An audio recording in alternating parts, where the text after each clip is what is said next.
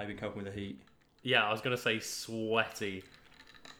I believe the phrase our friend likes to use is ball soup. It's just currently happening. Yeah, I feel it. Like, right, the worst part is because we've been recording, I can't even like turn my fan on or have a window open.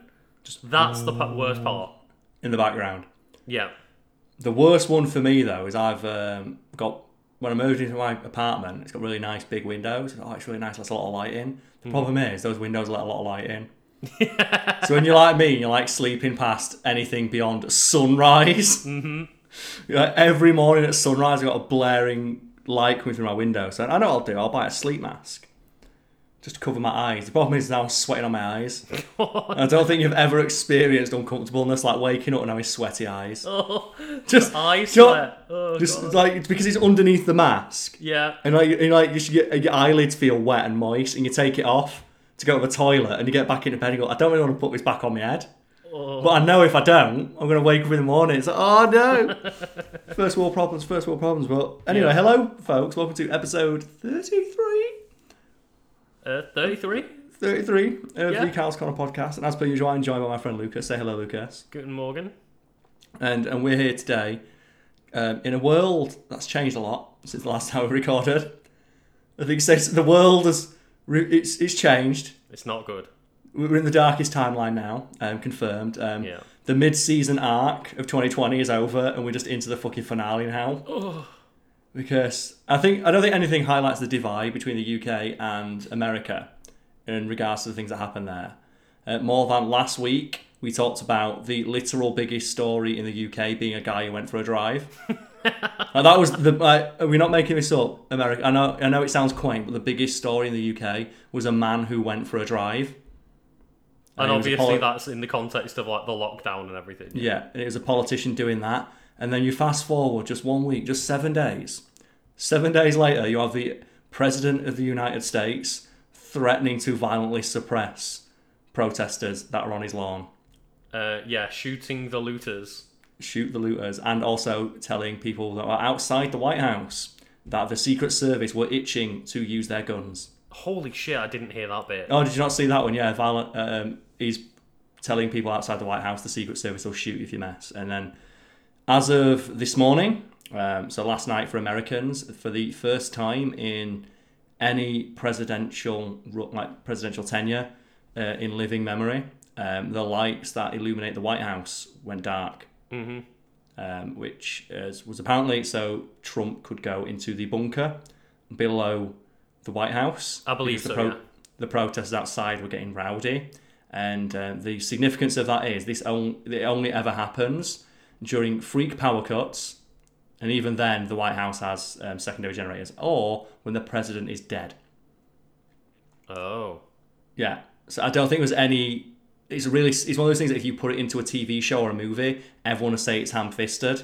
Yeah. Or it sounds like, oh god, that's something a writer would do. To symbolically show that the leadership in America is so bad, do the thing that shows that the president is dead or might as well not be there, and it actually happened. Yeah, he actually went and fucking did it. Yeah, and it's just, but just when you compare those two things, it makes Britain seem so quaint. A man went for a drive. America is currently on fire. It's like on fire, and the police and the National Guard are beating the shit out of peaceful protesters. And shooting at the press. Which is something that only happens in oppressive dictatorships. Yep. And there's nothing more to say other than it's fucking disgusting, and my heart goes out to everyone who's out there. I feel for them. I feel so bad. Because you see it in the news and you just feel so powerless and helpless. Maybe just take 1 second to say, and this doesn't sound like a hot take, but apparently it is. Side with the protesters. Yeah, and also Black Lives Matter, sentence that I can't believe. It's so controversial because you say it and go Black Lives Matter and goes, oh, actually no, all lives matter. Because okay, sure, but in this specific regard, we're talking about black people who were overwhelmingly targeted by the police. And I saw one tweet that kind of summed it up for me quite well, and it was, imagine saying this about your house when somebody else's house is on fire. It's like, call the fire, call the emergency services, my house is on fire, and turning around and go, well, my house matters as well. Yeah, but yours isn't the one that currently needs help. Yeah, yours is on fire, so... It's a similar thing. It's when women, they speak generally about men and say like, men are bastards, or like men commit horrible sexual crimes against women. You always have that guy who comes in and goes, well, not all men. Mm-hmm. And it's no, they're speaking in a general sense. Also, we're not talking to you, please shut up. But the way I heard that summed up is this tweet, and it's a woman calling the police like, help, some men are breaking into my house. Like, well, not all men would do that. I wouldn't do that. And it's just, it's so fucking perfect. That is a beautiful summation. Yeah, some men are breaking into my house. Well, not all men do that. I wouldn't do that. Because I'm not talking about you, clearly. Yeah. And the one that I saw this morning that I was really surprised to see is Sony, of all companies, are just fucking on that train of fuck you. And they're actively shit-talking people on Twitter about it. Have you seen this? No. The official Twitter account for Sony, not like Sony America, like Sony, tweeted out, we stand in support of the protesters and Black Lives Matter. Mm-hmm. And then you got people, the usual suspects, so I think all lives matter. Yeah. To which the Sony account responded, then say Black Lives Matter. It's like, if you think all lives matter, then say that Black Lives Matter too. Yeah. The fact that you won't say that says, and it's like, it's so perfect. Yeah, it's exactly. so good. It's one of those, I've never before seen it's 3 words, but it's 3 words that can immediately tell you so much about a person based on either their reaction to it or their lack thereof. Mm-hmm. Where if you say it and someone has no reaction whatsoever, it's like, yeah, it's fine. Or if you say it and they agree with you. But then you'll say it and people will look visually uncomfortable. And the thing that I've seen when I've said it before, and you'll say it like a group of friends, and there's maybe some mutual friends there you don't really know that well, and they'll do the same thing, and it is, they'll shift uncomfortably in their seat as if they want to correct you. Yeah. But they can't gauge the feel of the room just yet and know if they'll get away with saying it. They don't know if it's like a like, I'm using air quotes here, but safe space. The exact same thing they'd probably make fun of if you talked about it. Yeah, exactly. But they don't know if it's a safe space to suddenly start dropping their diet racism. But yeah, it's weird that it's controversial for you to say that, but apparently it is, and I just want to put it out there. I put a tweet out about it the other day, where it's like, just in case it needs to be clarified, fuck racists. Yep. And also fuck TERFs and trans rights. Mm-hmm. A sentence that it seems innocuous to me, but is one that will piss off a good number of people. It's very strange to me that that's a sentence that, to me, as you say, is just very innocuous and just like, well, of course, that's common sense. And then you get people turning around and saying that, like, you've got a bad take. It sends them into a frothing rage. Just saying the words Black Lives Matter annoys them so much because they're not being included. Mm-hmm. It's like, not everything has to be about you. And they also try and twist it as a deliberate perversion of what it means by saying, well, I don't think any lives matter more than others. Yeah. And I think it's actually quite insulting to say that Black Lives matter more. It's like, but they're not saying that. You are deliberately misinterpreting what they're saying. Exactly, so you don't have to address it because it makes you uncomfortable. It's and like, the fact it makes you uncomfortable is proof that it's something that needs to be said. Yeah, exactly, yeah. And that's the thing is they're taking a very, very surface level of what the phrase means. They're reading it literally, yeah. Yeah, not taking any kind of, world context into the account of it. It's like, how can you be so fucking shallow? I'm going to read what you said literally to make it sound like you're the one who's being mean. Mm-hmm. It's like, and I'm hoping that people listening to this all agree with that, because if you're one of those people getting mad that we're saying that, you can go fuck yourself. You can stop listening right now. Stop watching my videos. Don't bother following me on Twitter or messaging back, because I'll tell you to fuck off and block you. I don't care what you have to say. Mm-hmm. It's not a conversation that needs your input right now. Go and fuck yourself. Yep, basically.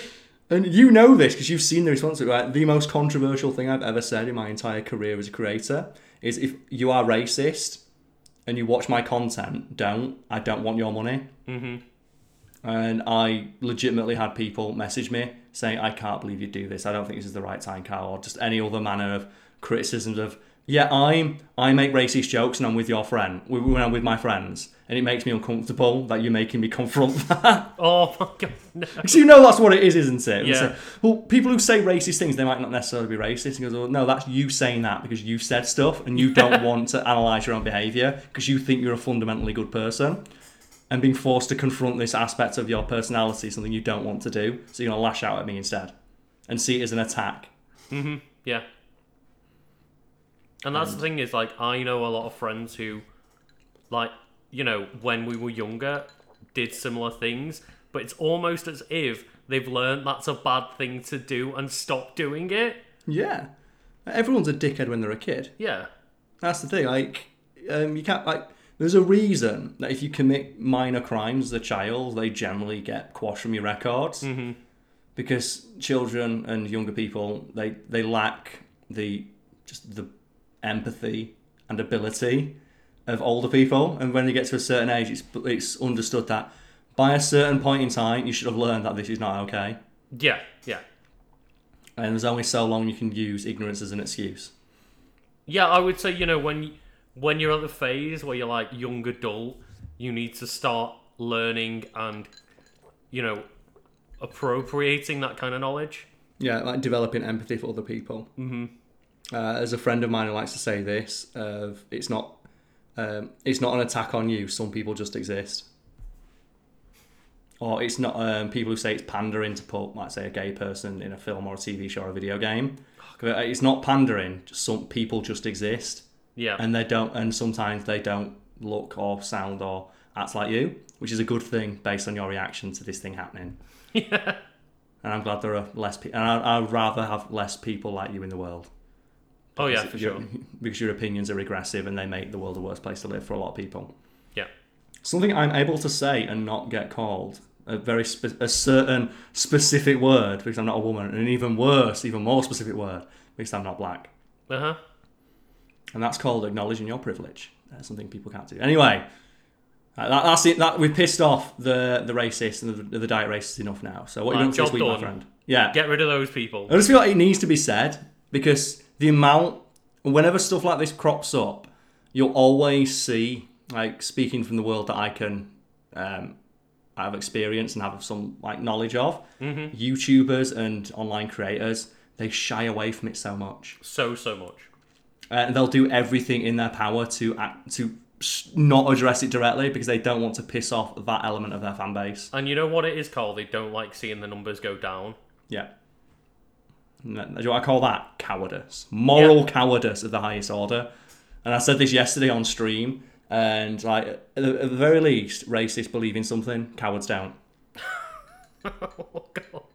Like, if you'll sell out your own beliefs for money, I'd say that's worse because you don't even fucking believe in anything, man. God. Like, you've not even got any commitment. The worst thing is, like, I've seen a lot of people being outspoken in a good way on Twitter, like people that I follow, and basically, you know, saying, yeah, racists, go fuck yourself. And then, you know, a day later, tweeting out, like, it's a good thing that you've gone, but B, it's noticeable how many people have stopped following me, and that's disgraceful. Yeah, sums it all up. It's like, it's the fact that, okay, well, I'm not arsed that I'm losing followers, but the fact there's that many people that are insulted enough to stop following me because I said fuck racists. Yeah. But then again, you don't want those people's money, or at the very least, you don't want to feel those kind of people to feel like they're being placated. Mm-hmm. Now, if you believe that sort of thing, you should feel like you're being attacked because it's an awful way to think and it actively damages the world. Yeah, exactly. And it's that one. It's the great inverse of the "Make America Great Again" red hat. There's one that just says on it, "Make racists scared again," and people get so mad at that. And the fact that people get mad about it sums up why it needs to exist. It's like, God damn it! It's so easy. It's so simple. Just people exist. Stop being dicks about it. Think about the racist's emotions. I've got to do it, man. Oh, man, you can't be mean to a racist because what you're doing, Lucas, when you make fun of a racist, is singling someone out for harassment for something that they believe, and that's as bad as the racist, Lucas. Have you seen that argument thrown about? Because that's the one that people use to try and turn it on you when you say stuff like that. And the reason I know about it is I saw it with John Boyega. Oh, yeah. No, wait, I did see this. Yeah, because it was someone saying, oh, you hating a group of people is just as bad as the group of people hating you. And so we should set the scene. John Boyega, in response to the riots in America, just tweeted out the simple phrase, "I really fucking hate racists." Mm-hmm. A sentence, as we established, should not be a controversial thing to say. Yeah. It's just, I really fucking hate racists, and I'm pretty sure as a guy who's black, he's probably experienced his fair share of it. Especially one in the mainstream media and in Star Wars. And one from London. Yeah, true, yeah. And a black guy from London. I'm pretty sure he's experienced his fair share of rage. And just that sentence is so innocuous, and it sent people into a blind, frothing rage, which led to the exchange that Lucas was alluding to. Would you like to repeat it for me, my friend? Shall I quickly just run up this tweet? Yeah, you can find it so we can get the exact exchange. So I don't have to, uneloquently talk about it. Yeah, so you don't have to misquote the racist, it's fine. You've got to quote them correctly, and it's amazing to see how sentences like that annoy so many people. Just a simple thing of, I hate racists, annoys them. It's like, why would that annoy you? Why would that be a thing that would make you just froth at the mouth? Like, why of all things is this the hill you want to die on? I know, yeah. It's like, no, I think your definition of racist is too wide. Oh my god. Oh. It's like, oh man, not everything is racist. Some things are just, I'm just stereotyping another person because of their race. That's not racist. It's called a joke. It's like, oh god, it's so bad. Like, and the thing is, we live in an age where you can't even mock them. Or you can't even make something that's obviously sarcastic in regards to the way those people they think. Because you'll find an example of it on Twitter. Yeah. Which I'm hoping you've done right now, Lucas. I've got John Boyega's thing, but I don't think he's retweeted it himself. Okay, well, it'll definitely be in the thing. So I'll have a quick look then. Oh, God. Am I going to have to do the research instead, Lucas? Maybe. Am I going to have to fucking step in? Potentially. I mean, you're the one who's good at researching things. Okay, I'll find it now. So you've got a riff instead, Lucas. Go. I mean, yeah, fair play to, I think John Boyega, along with a bunch of other people, were, tweeting out similar things. But fair play to, John Boyega being one of the first people just outrightly coming out onto it and just going, oh, really? Just straight up, racist. I fucking hate racists. Just straight away, absolutely. No qualms. So I found the exchange here. Okay. So we start with a tweet from known legend and big dick hero John Boyega, at John Boyega on Twitter, which simply says, I really fucking hate racists. To which one David Maris, because he tweeted this from an account with his own face and name on it. Oh my god. What a hero. Says in response, so you hate a group of people who hate a group of people? Pat yourself on the back. Thumbs up. So he's very clearly doing that thing of, oh man, so people who hate racists, Lucas, they're the real racists. They are just as bad as racists because they hate a group of people, Carl. Even though the latter wouldn't exist without the former. It's weird that, they are saying, we hate a bunch of people for something they can't control. Oh, but you hating that bunch of people for being spiteful, horrible people makes you just as bad as them. Same. It's almost like you don't actually believe anything you're saying. You just want me to stop talking about it. And John Boyega, I repeat, known legend, responded to this man, Gimli, shh. And then David Maris didn't see that this is a fight he's not going to win and responds, so you're trying to insult me based on my appearance? That sounds familiar. Oh yeah, that's what racists do. You see, Lucas, John Boyega is just as bad as the racist because he basically is a racist, Carl. He is, yeah, because he's saying a guy looks like Gimli. In response to this guy, a black man who has personally experienced a horrendous, almost unbelievable amount of racism for daring to play a black guy in a movie. Did you even hear they took him off the fucking poster in China? That does not surprise me. Yeah, he's not on the poster in China for reasons. Yeah. And imagine being that, you just living your life and you find out from the company, we can't put your face on the poster. It's like, but I'm one of the main characters. Why? Chinese audiences don't like black guys. It's like, yeah, cool, great, thanks. I'm glad that you're supporting that company who pays my wages. This makes me feel great. The worst part is, Carl, that is the one demographic everyone will bow down to because there's how many people in China. That China money. Yeah. And John Boyega responds, again, known legend. We'll meet you by Mordor with the rest of the Mandem. See you soon, bro. We'll get that ring. Bye. Because John Boyega does not give a fuck. No. But can you imagine saying something like, I really hate racists, and then someone's immediately... imagine being the kind of person who wakes up on a morning, sees that, and think, man, that's really harsh to the racists. I'm thinking, I've got to put my cape on and I've got to go out there and I've got to protect the rights, the feelings of these people who want to violently suppress other races. Poor racists, Carl.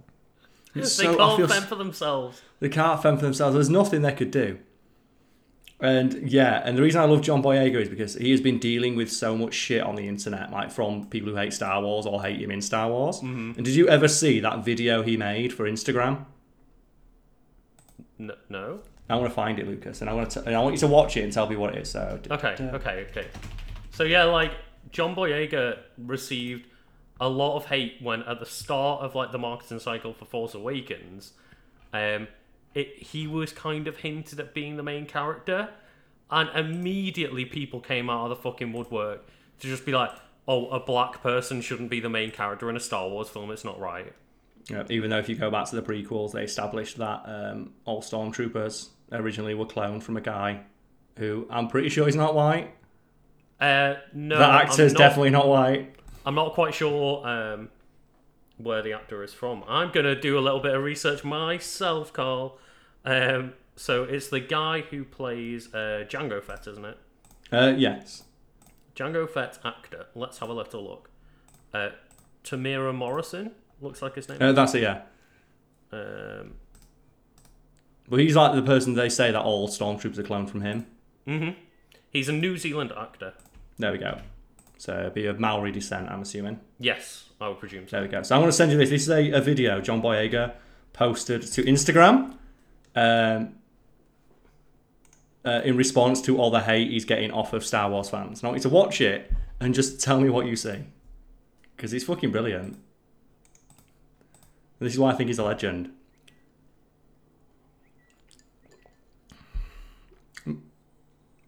Just let me know your thoughts, Lucas.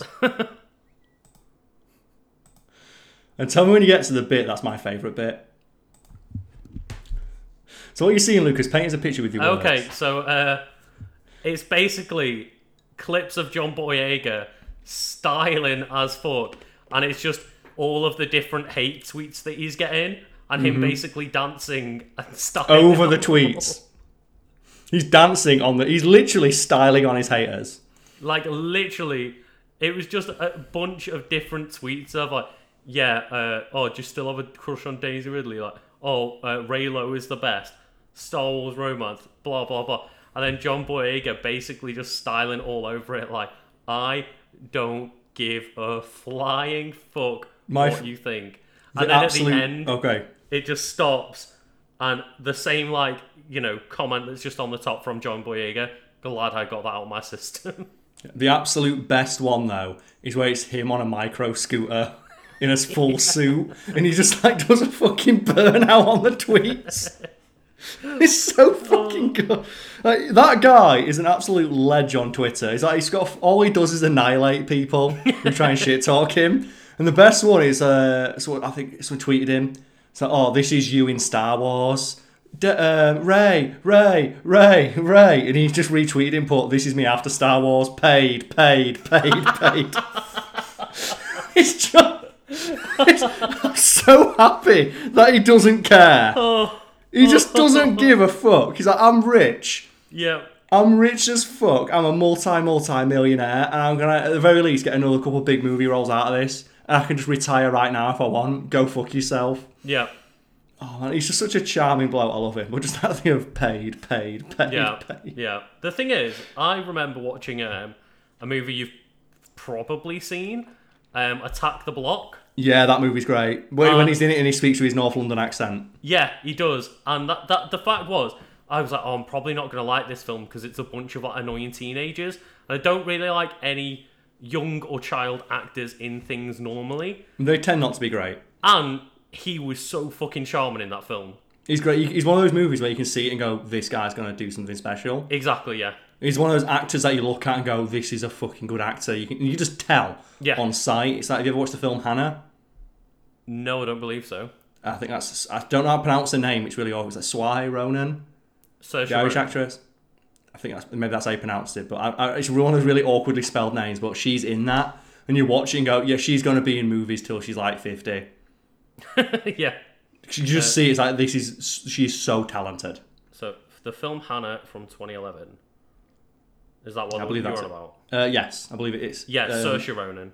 Is that how you pronounce that? I always say Ronan. So it's Saoirse Ronan. Yes. That's one of the first big movies she was in, and it's like super awesome. Like you can just see her; she's gonna be a massive actress one day, and then fast forward a couple of years, and she's just getting fucking all the awards. Like damn right. Same with John Boyega. Yeah. That movie literally just sold me on him immediately. And as I said, I normally just get very frustrated by young actors. He knocked it out of the park. Did you see as well that he wanted to do be a stormtrooper with that accent? Oh, really? Yeah, he has to affect a generic American accent. And he originally auditioned with his London accent. And they weren't happy about it. And there's a great story from John Boyega where he was on a date. He was on a Tinder date in New York. And he was talking to the girl. And he said it's the worst date he ever had because he tried to pull a power move and it just went horribly, horribly wrong. But she kept asking him, I'm an actor. And he told her at the end of the evening, I'm an actor, as they were going to get into the cab. And she went, well, what are you in? And he went, I'm in that. And she turned around, it's his face in the middle of Times Square on a giant poster for Force Awakens. And she just looked at it and thought he was weird and left. It's like, oh no, John Boyega! I think that may be the first time that has ever managed to fail. Yeah, she just thought he was weird. She couldn't handle it, so she just left. But like, what a fucking power move is that? So, I'm actually an actor. What are you in? That. And it's just his face, like 40 foot tall. Honestly, he's really great. I love him. All his interviews are great. Yeah. So I'm really glad that there's a lot of just really solid black British actors out there showing the world what's up. I think it's Daniel Kaluuya. I forget how you pronounce his name as well, but he's the guy in Get Out. Oh, okay, yes. I first saw him in an episode of Black Mirror. That Black Mirror episode, yeah. It's when you look at it and go, this guy's going to do something special. And then he's talking about that. I did a few TV gigs, and then he was in Get Out. And he says, I went from just being an up-and-coming actor in London, and then a year later, I'm hanging out with Oprah. And he used the word to describe Oprah that I fucking love. Where he says, it was like being in Black Heaven, because I'm there, there's Oprah, there's Denzel Washington, there's Jamie Foxx. And I went up and I hugged Oprah, and Oprah is, and I quote, a premium woman. And it's just the word premium. It's like, fucking you go, lad. I'm glad that you're doing good. I'm glad you're out there representing the UK. Apparently his name is pronounced Daniel Kaluuya. Oh, so I did get it right, Daniel Kaluuya. Oh, okay, yeah, cool. I'm glad that I did. I'm very bad with pronunciations of names. I apologise. It's one of those of like, I always think, if someone pronounces my name wrong, I'm not arsed. That's a very petty thing to get annoyed by. But when we're trying to talk about like giving people credit for being badass, I want to like make sure I get it right. Not to mention as well, it's the thing of respect other people, and I'm just mispronouncing his name all left, right, and centre. Yeah. Because it's Saoirse Ronan. She's Irish, is she? Saoirse, yeah. That's it. Oh, so God, I got it wrong again. Yeah, again. No, I'm so bad. I apologise, but I love Daniel Kaluuya. He's a great actor. I want to see him do great things, but like that reminds me of what are the actors that you've seen then, the younger ones, where you saw him go to big things. I think the ones is it Nicholas Hoult? Oh yeah. He's one that I always thought he was a good actor, but I was surprised that he went on to do things as big as he did. Fair enough. Because he was originally in Skins. What was it now? Not Skins. Before that, he's the little kid in Love Actually. About a Boy. And he's in About a Boy as well. Wait, what else is he in? He's in Love Actually.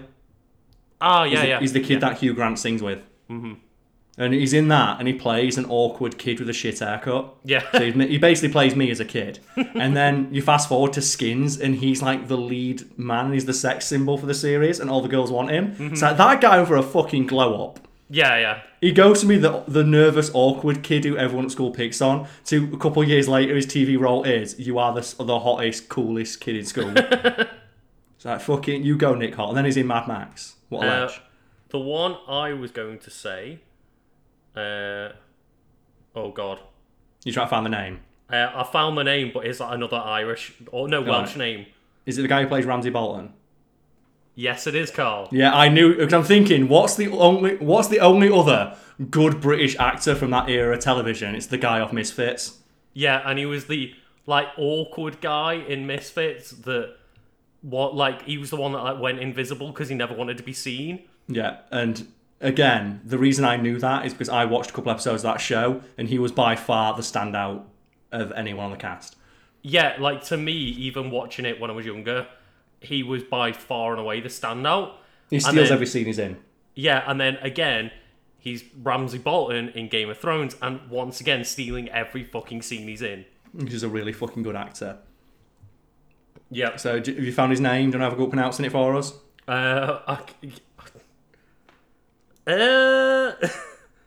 This, I think, I even tried to pronounce the ones that I did. Just give it a go. I want to say it's like Ewan Rion or Owen Rion. It's Owen. I'm not quite sure. Owen. Is it spelled E-I-O something? No. Okay, but I think it's pronounced Owen if it's the no, it's I-W-A-N. Oh, okay. I don't know then. So I'm trying to look it up. Okay, fair enough. You want to get it right. You want to pay proper respect to Ramsay Bolton. Yeah, it's... But while you're doing that then... Ewan. Okay, there we go. So Ewan or Owen? Ewan Rion?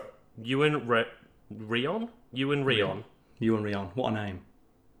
And sometimes, like, when I work at, good old Nando's, it's currently not really operating because of the whole coronavirus thing. Mm-hmm. We get a lot of people either give their names at the door or, like, give their names for, like, takeaway orders.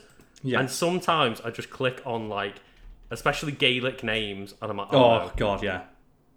It's like, now I have to read back their name to them to make sure it's the right person, and I just look at it like, uh-oh. Doesn't that happen a lot to your girlfriend as well?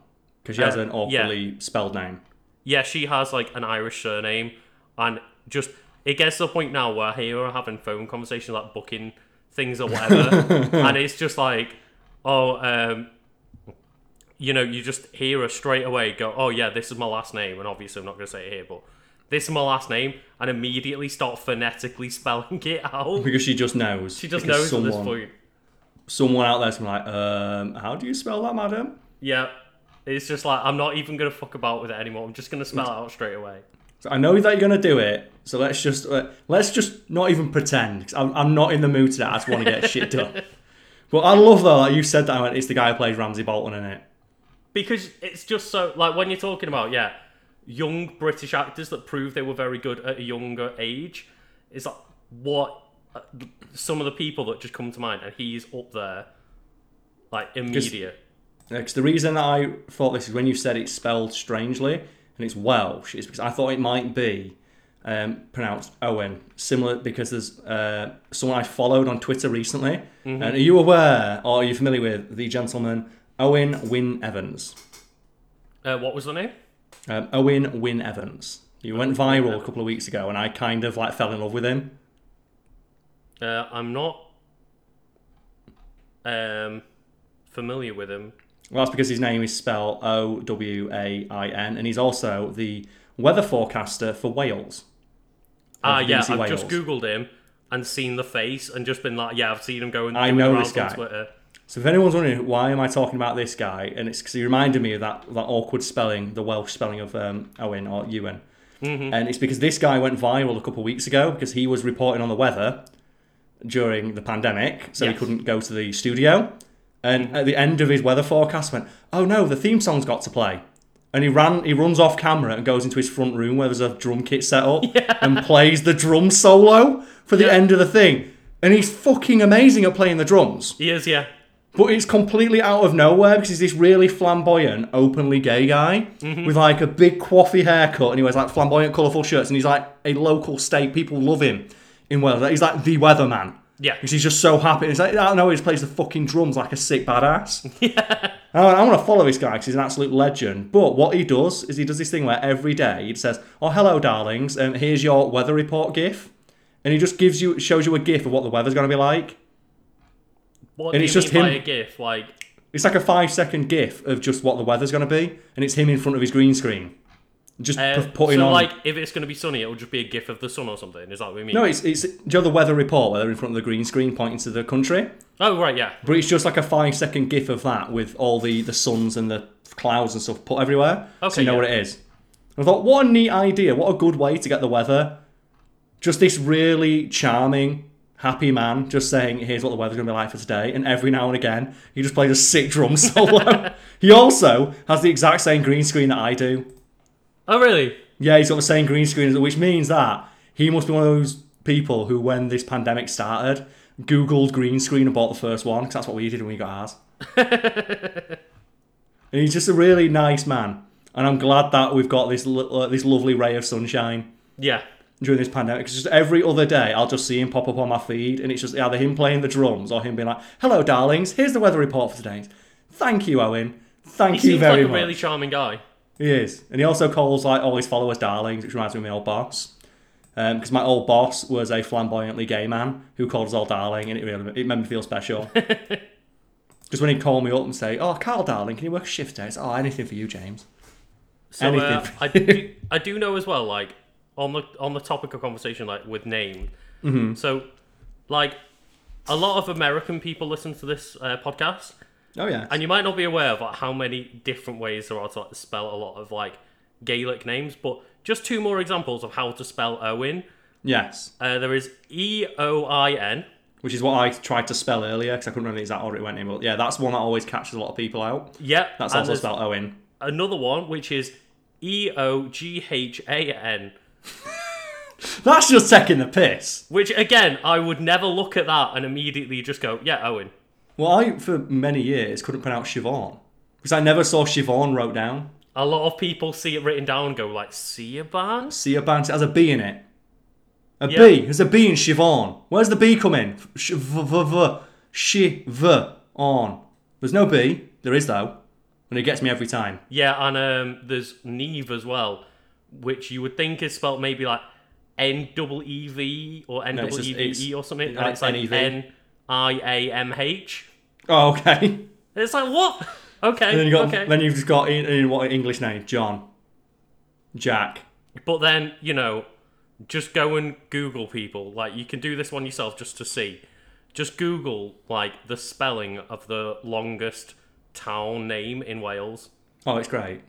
And I will never, ever try to, like, even attempt to pronounce it. But just, you know, for listeners back home, just go look how crazy that town name is. Yeah, people can pronounce it as well, and it's a point of national pride that everyone in Wales knows how to pronounce that word. Yeah. So I know someone from Wales, and they said that they don't know how to pronounce it, but they went to school after the fact to try and learn some more Welsh, because they got cussed out by an old lady for not knowing enough Welsh. Oh, God. And they were really upset, so they went to school to try and learn Welsh. It is a matter of Welsh pride knowing the language. It is as well, and there's a great story because they're so committed to Welsh as that it's the country's second. I think it's the primary language, in fact. I think it actually depends on where you are in Wales. I think it's quite a controversial thing of like a lot of people think that they're basically trying to kill off the language. So yeah, that's the thing. So it's a huge point of national pride that everything is written in Welsh as well as English. And there's a famous story about a guy who got away with a speeding ticket, and he was a Polish guy who spoke Polish, and he got away with a speeding ticket because the police officer didn't give him a speeding ticket that was in Welsh when he requested it. Oh, God. Because he requested it in Welsh, and the police officer didn't have one because no one ever asked for them. Oh, no. And because they couldn't provide him with one in Welsh, they quashed the speeding ticket. Yeah. And obviously that guy shouldn't have been speeding in the first place. But no, of course not. But it demonstrates the fact, no, if you can't provide it in Welsh, no, fuck you, you have to. Mm-hmm. You are the police. You're supposed to give people Welsh speeding tickets. And yeah. I know as I'm saying this, someone in America's like, man, that sounds so quaint as our police fire tear gas rounds at the press. Yep. And the thing is, like, you can't. Before I anger any Welsh people, I completely agree that you should not want your own language to die. And it is, yeah. I understand the UK speaks English, but the fact that people are being brought up without learning the country's national language is quite disgraceful, and I think it's quashing their own culture. Yeah, so and that's why it's one of the things where all the street signs and all official communications from the government. I think they even have a special channel for the BBC that is done entirely in Welsh. Yeah. They have weather reports and news reports and stuff in Welsh. Yeah, because I think really BBC cool. Wales is spoken in Welsh, I believe. Sometimes, yeah. It's one of those neat little things where it's a quirk of the UK. Yeah, and I will say, fuck the English. That is what we do. We destroy cultures. Oh, we do. But speaking of which, there's a story I told on Twitter, and I want to share it here because I think it sets a lot of things it puts a lot of things in perspective in regards to America. And how familiar, Lucas, are you with the founding of America? Because we don't really we get taught a lot. History lessons, they vary in school for the UK-based children because there's a lot of British history. Whereas I think in America it's a lot more streamlined because their history is about 200, 300 years. And there's a very definite point where it starts. Whereas in British history, the founding of America is basically a footnote compared to all the other stuff that's happened. So we've got a baseline. How much do you know about the founding of America? Not overly much, because I think a lot of schools, I should say, it's taught a different amount. But to me, I was never taught about it in school. I think the British kind of perceive it as something. I should say, because our history is very long, there's a lot to pick from anyway. But I guess in British history is something we want to not really talk about. It's also probably not that important. I think the Romans probably had a bigger impact on the UK than Britain, and the Vikings stuff, which is usually what the learning is.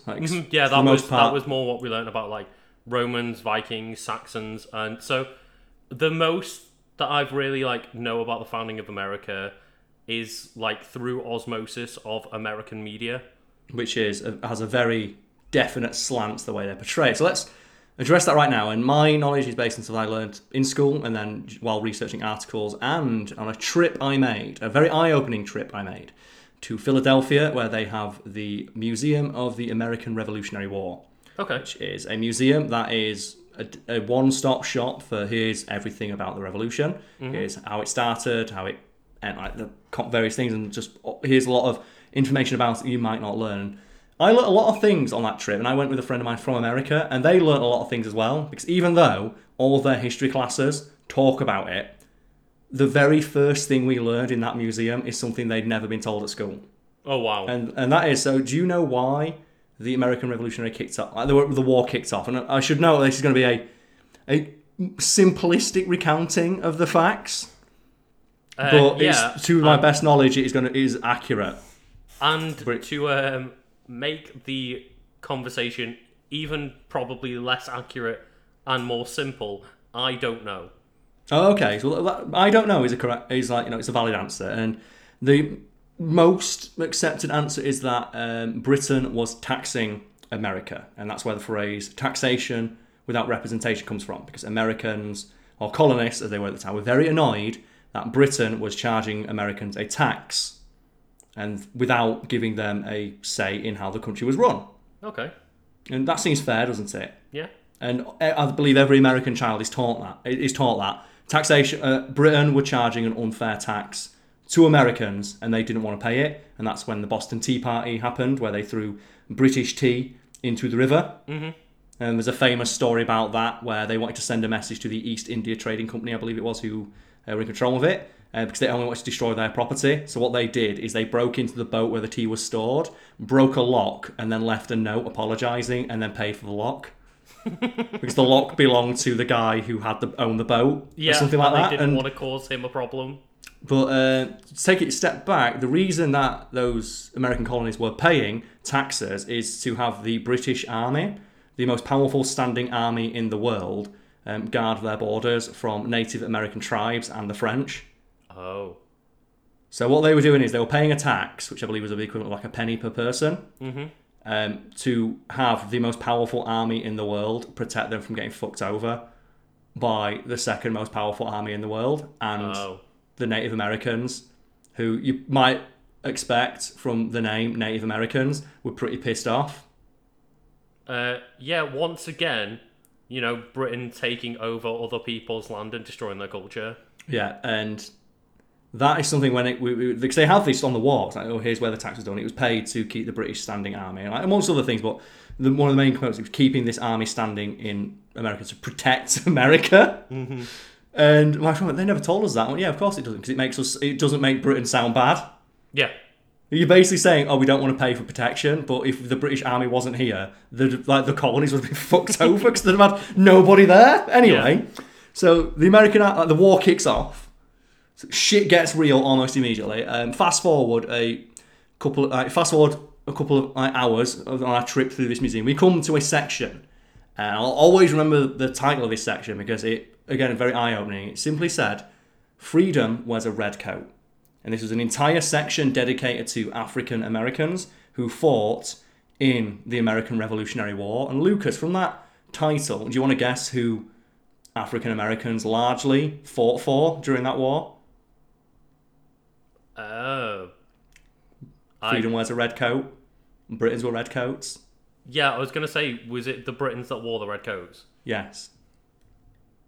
Oh. So, African American slaves fled in droves and joined the British Army because the British Army promised them British citizenship and their freedom if they fought for them. Meanwhile, George Washington himself, the founder of America, specifically issued a decree stating that black people couldn't fight in the war.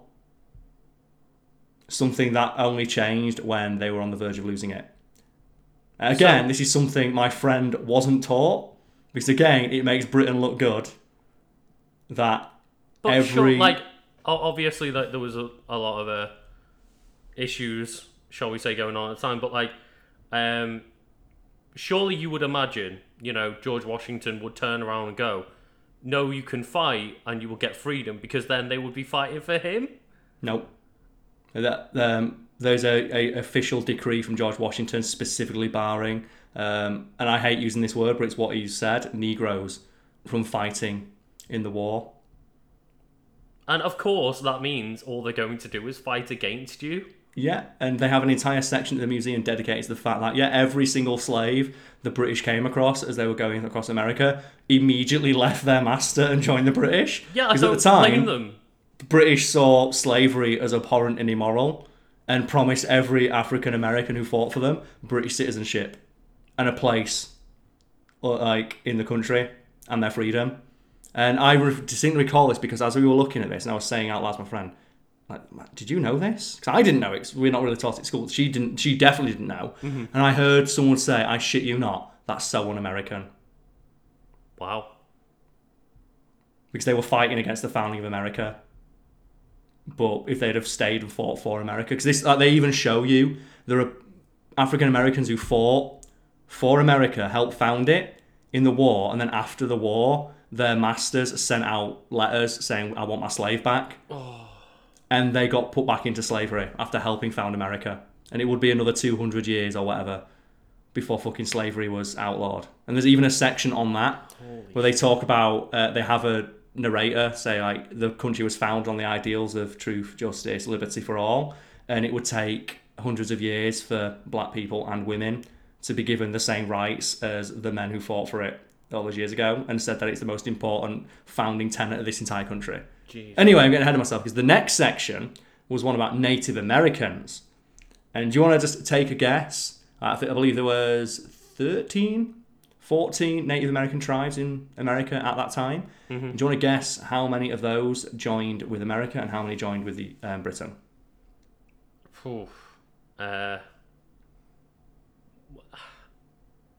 I can spoil it. I'm going to say the majority. It was all of them except one. Side with Britain. Yeah, it was all of them except one. And do you know why? Do you want to guess what Britain promised them if Britain won?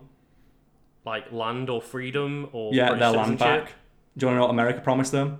Fuck all. Yeah, nothing. And as evidenced by all of American history, they really did deliver on that offer of fuck all. So far we've got all the slaves and all the Native Americans. And at this point, my friend was getting a bit depressed. Yeah. Because you basically, every exhibit is just nobody wanted America to win.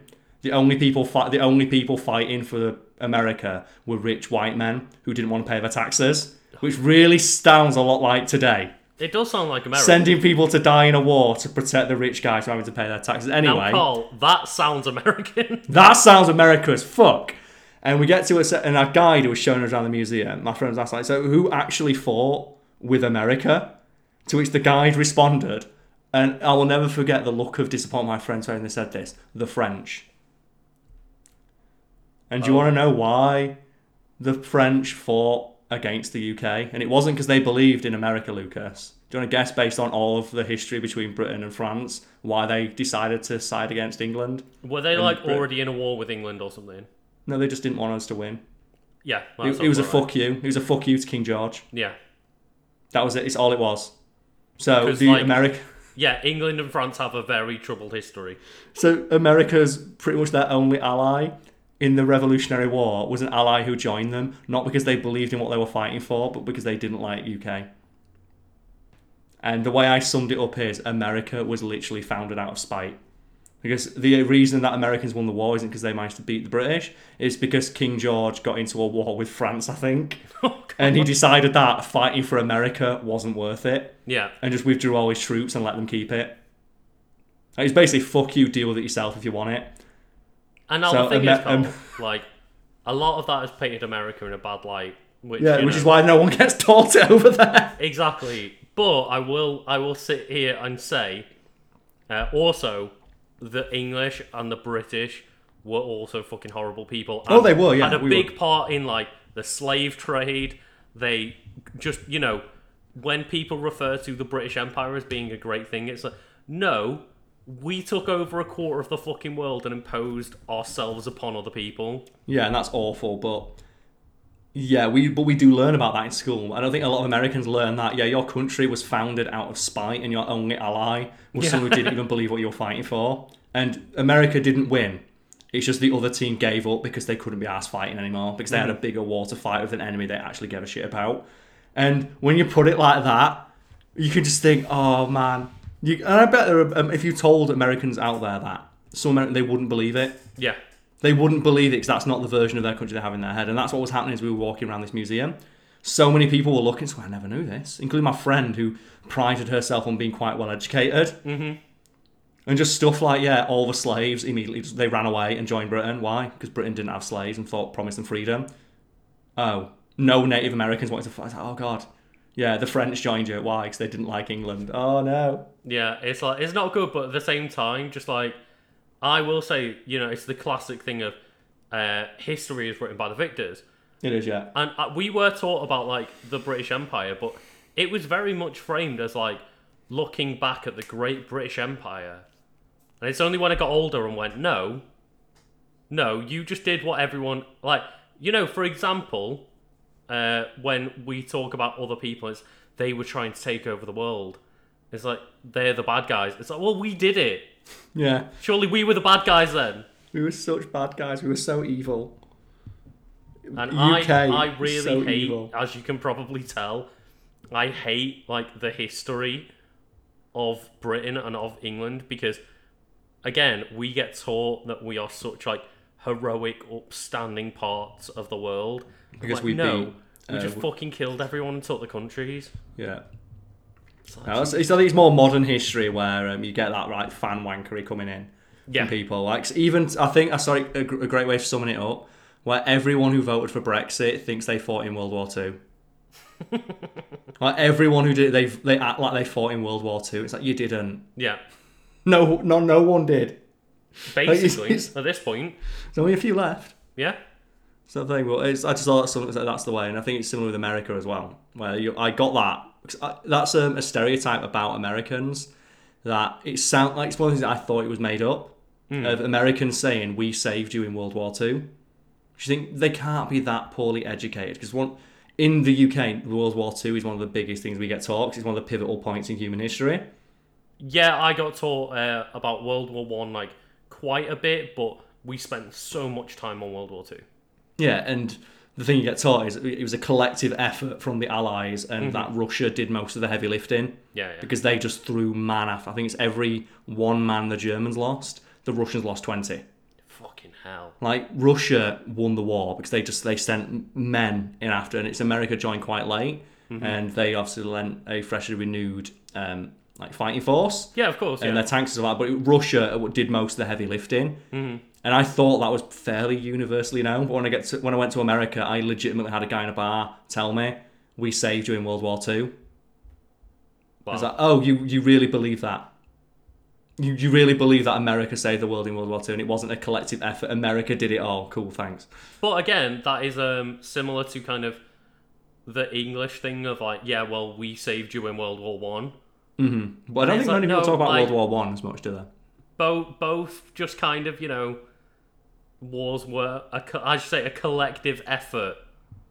It's not as if like, oh, one person saved it. No. Oh god.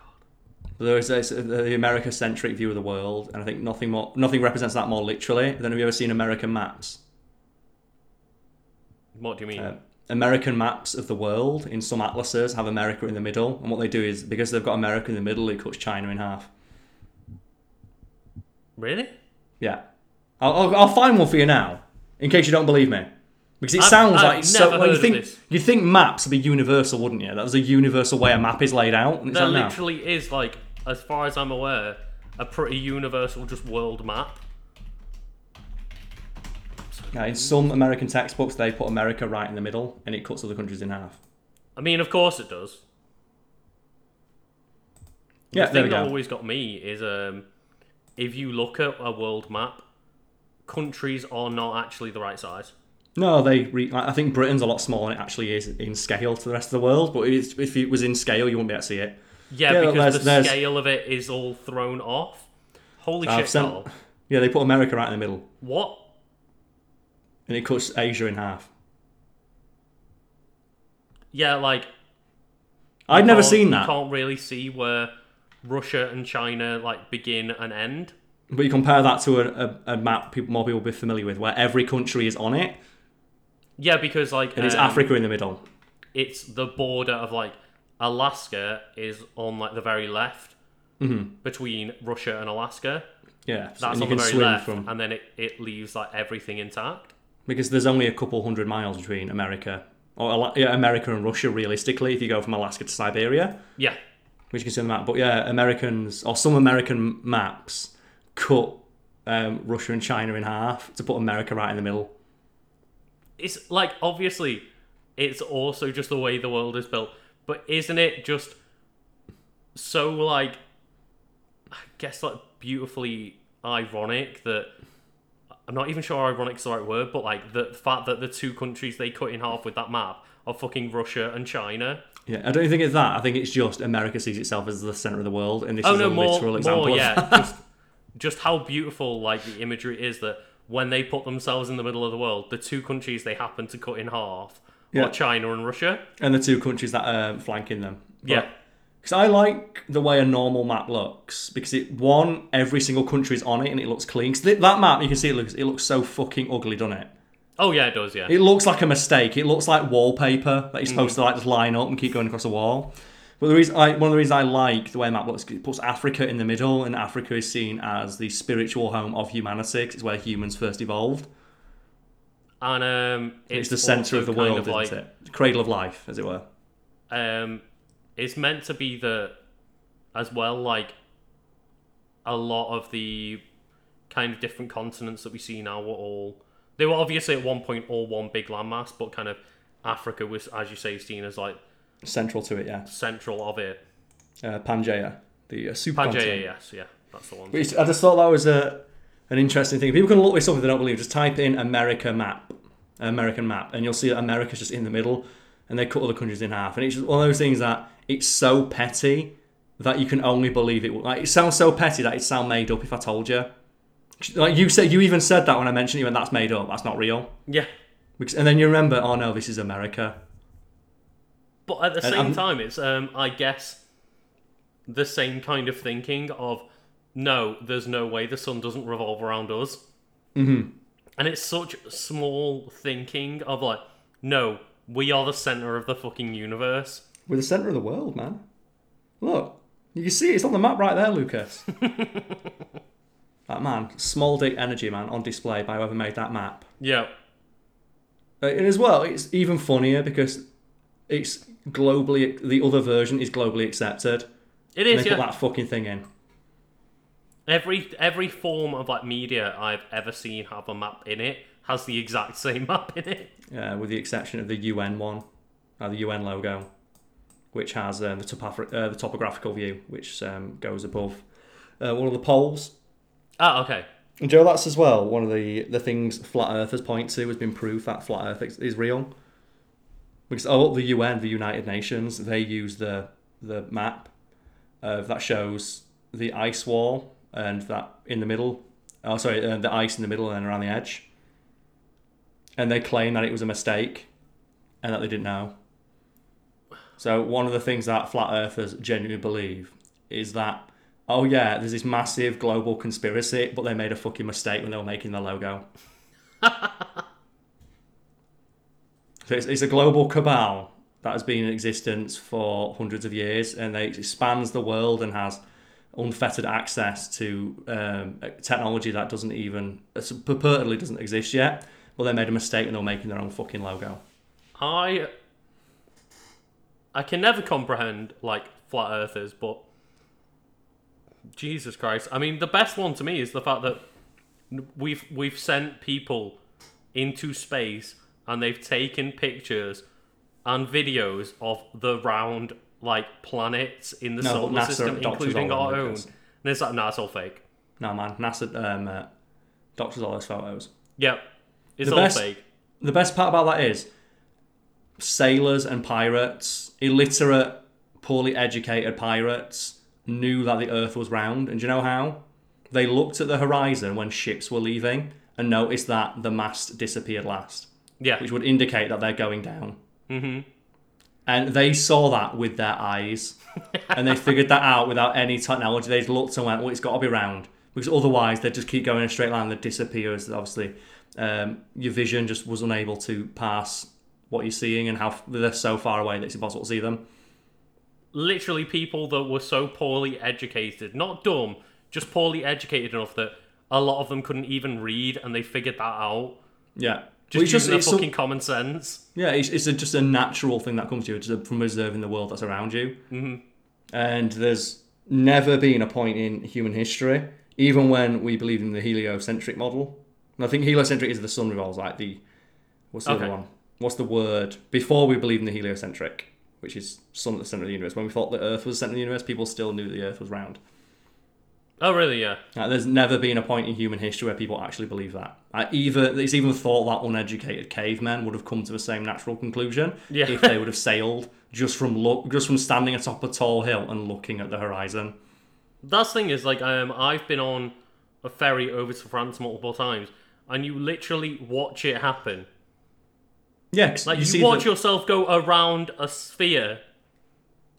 No, that's NASA flying a tiny drone into your eyes. It's Truman showing me. It is, yeah. Oh man, I love that. It's great when you point stuff like that out. It's like the one of you can prove that the Earth's rotating with a piece of string and a rock. Yeah. And if you're wondering how, you get a very long piece of string, tie a rock to it, and pull it back. And then let it swing as a pendulum type motion, and you'll notice if you draw a line on the floor, after a while that it will be spinning, or it'll be going backwards and forwards, and it won't be in line with the line because the Earth is rotating below it. Yeah, the center of gravity will have changed basically. Mm-hmm. And you can prove that with a fucking rock and a stick, like a rock. And that experiment was actually really genius because the guy who did it, I forget the name of the scientist who first did it, but the way that he got his pendulum to swing perfectly smoothly was he held it up, he put it all the way back, and I think it was a really long, 200-foot piece of rope right to the top of a church tower. Okay. Inside a building with no wind or anything like that. He hung up his pendulum, hung it for an entire week, so there was absolutely no vibrations in the string, and then he burned the rope that was holding, the string that was holding it in place with a candle. Right. So his hands wouldn't move the rope when he went to cut it. Oh, okay. And then observed it that way. And you can just see it. You can see it. Oh God, no, I accidentally hit the microphone. No! NASA trying to get in there. NASA's controlling me with their secret drones. Oh, Carl's punching his technology now. No, technology's everywhere. It's great. I love it. But no, that's how he did it.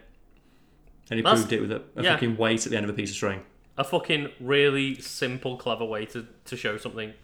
Well, that's how a lot of major things are solved. It's I forget, it was an episode of one of those crappy TV shows on Discovery Channel of ancient aliens, those type of shows. Yeah. where they bring some skeptics on who say that the aliens must have built the pyramids because the sand in Egypt is too soft to move rocks on. Mm-hmm. So how do you move these giant slabs of stone across soft sand? How do you build something on soft sand? And I remember because it's so fucking funny. Because what happened is like they're in a sand pit, and like they're showing you like putting stuff on sand, and they're trying to build with blocks on the sand, and they can't figure like, see, look, you can't build anything. It requires technology not available to people back then. And the guy comes up with a bucket of water, pours it on the sand, and puts a block in it. And that's all he does. Just pours a bucket of water on it and goes, duh, and it doesn't move. Wow, I wonder if ancient people would have figured that one out. A bucket of fucking water. Oh, and that's all it is. It's literally just, you put water on it, and sand, when it gets water on it, you put weight down, compacts and becomes a stable surface to build upon if you then reinforce it with other things. Man, and the fact that like they would have figured that out when it rained one day. Easy enough, yeah. Yeah. But it's just the image, and you've got these people, and you can tell that's that thing where they know in their head it's a gotcha question that's going to get this expert that's come in. See, in the show, literally in a sandpit playing with blocks while talking to a PhD guy, a guy with a PhD, and he walks up with a bucket of water and pours it in the sand. And it's like, you've spent probably years on the internet arguing about this and using it as proof, and I've disproved it in 4 seconds. Yeah, with water. With water. Like one of the most readily available resources on our entire planet. Mm-hmm. Oh, God. And that's the way I've heard it summed up is a lot of conspiracy theories. It's just people are not smart enough to believe how someone could do it. Or they're not smart enough to figure out how something can be done, so assume that nobody else is. And that's all it is. It's like, no. If you like the moon landing, I can't possibly see how it could be done. Well, it's a good job you weren't in charge of NASA, and people smarter than you were. But I fucking love that one though. Just the guy just pours the fucking water on the sand, and you just see the people there who their entire life is based on this. Like their livelihood is based on like selling this lie to idiots. And it's been disproven in front of their eyes by a guy with a bucket. I was like, shh. It's funnily enough, like something that comes to mind is, did you ever watch the TV show that Darren Brown did of basically debunking all of like the people? What's the name of them? Mediums. The mediums, yeah. Mediums and people of that nature, yes. And just like the psychics and stuff like that, and going up to them and just being like, "Oh, I know what you're doing." They're just like, okay, shit. And it's just like, oh, here's the really simple tricks that they use. Yeah, those are amazing because one of my favourite stories about a medium getting people. I know I always say my favourite because there's a lot of things I remember very fondly. Mm-hmm. And it's, I think it was Derek Acorah, maybe, a famous medium in the UK. He was the one that did like the ghost hunting. The what? Ghost hunting. It was, ghost hunting, yeah. It was like a ghost hunting show. Houses and stuff. In the UK, and he was famous for like channeling the spirits of people. Mm-hmm. And one of the ways, this is not the one I was going to talk about, but one of the ways they found out he was full of shit was before local pranksters found out that TV show was coming to their local area, and just went on Wikipedia and just wrote on the Wikipedia page for the local castle or whatever haunted place he was going to that it was purportedly haunted by the ghost of insert the name of one of their friends who was still alive and in town. Put that on Wikipedia, waited a month or so later, that episode airs and he talks about that ghost, proving that he just went onto Wikipedia. Yeah. Because he always says, I have no information about what's happening here. Mm-hmm. And during the show, you see the little fact bar come at the bottom of, our research showed that there was indeed stories of a person with this name who died here in the 20th fucking century or whatever. And when they revealed that, Derek Acorah's responsible, I must have been channeling another ghost of the same name. And then there's another famous story when he was at a gig in a town hall. And it's a comedian I heard this from because I was watching a comedian himself. And I think it was Lee Mack, maybe? Okay. Where he talks about the fact that, the person who was on stage before me the night before was Derek Acorah. And one of the things that... No, sorry, it's Darren O'Brien. Oh, right, okay, yeah. And he said what happened was there was just a guy in the audience who was taking the piss. And he was going, so has anyone out there got a family or friend who's died? And people stick their hand up. And he goes, yes. He goes, who is it you'd like me to contact? Oh, it's my uncle. So is he dead? No. And that made the audience laugh, and it obviously encouraged the rest of the audience to say the same thing. So the next person he asks, who would you like me to contact? Oh, my mother. How did they die? Oh, they're not dead. They're at home. That's what they're doing. And this continues for like 5 agonising minutes till he gets someone, and he says like, oh, who would you like to contact? My father. So how did he die? Heart attack. When? A couple of years ago. Okay, I'm getting in contact with him now. And he makes all this bullshit up, and the guy goes, excuse me, like, Derek, let me just stop you there. I just remembered my dad's right here. And he's sat next to his dad, and he's like, so good. Oh, that's so fucking good. That's so strong. And he just left the stage early and refused to come back on. It's just that thing of like, oh, how'd they die? Oh no, they're just at home watching TV. I want to know how they're doing though. That requires an audience to be in perfect sync, and it's a magical moment. But God, yeah, like all those mediums, psychics, they're all thieves, they're all hucksters, and I believe there's an article on the website about it where it's was it now Harry Houdini? He famously detested mediums and spiritualists and saw them as people that were preying on the vulnerable, and he made it his life's mission to ruin all of their careers.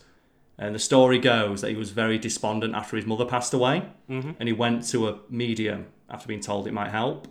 And he went, and the medium supposedly contacted his mother. And when Houdini asked for a message from his mother, the medium gave him a message in English and called him Harry, when his mother didn't speak English. And she didn't call him Harry. And when he called the medium on this, they just like made something up and quickly ended the session and left. Oh. So he made it his life's mission to debunk mediums and spiritualists by going to their shows and stuff in costume like Derren Brown does, and debunking them live on stage by showing the tricks that they were doing. Yeah. Live. And obviously it's Harry fucking Houdini, famous magician. If he says it's a trick, it's definitely a trick. Yeah. And the reason I like this story is because Harry Houdini was good friends with Arthur Conan Doyle, famous for writing Sherlock Holmes novels, less famous perhaps for being a firm believer in the occult and the powers of mediums and spiritualists. I did not know that.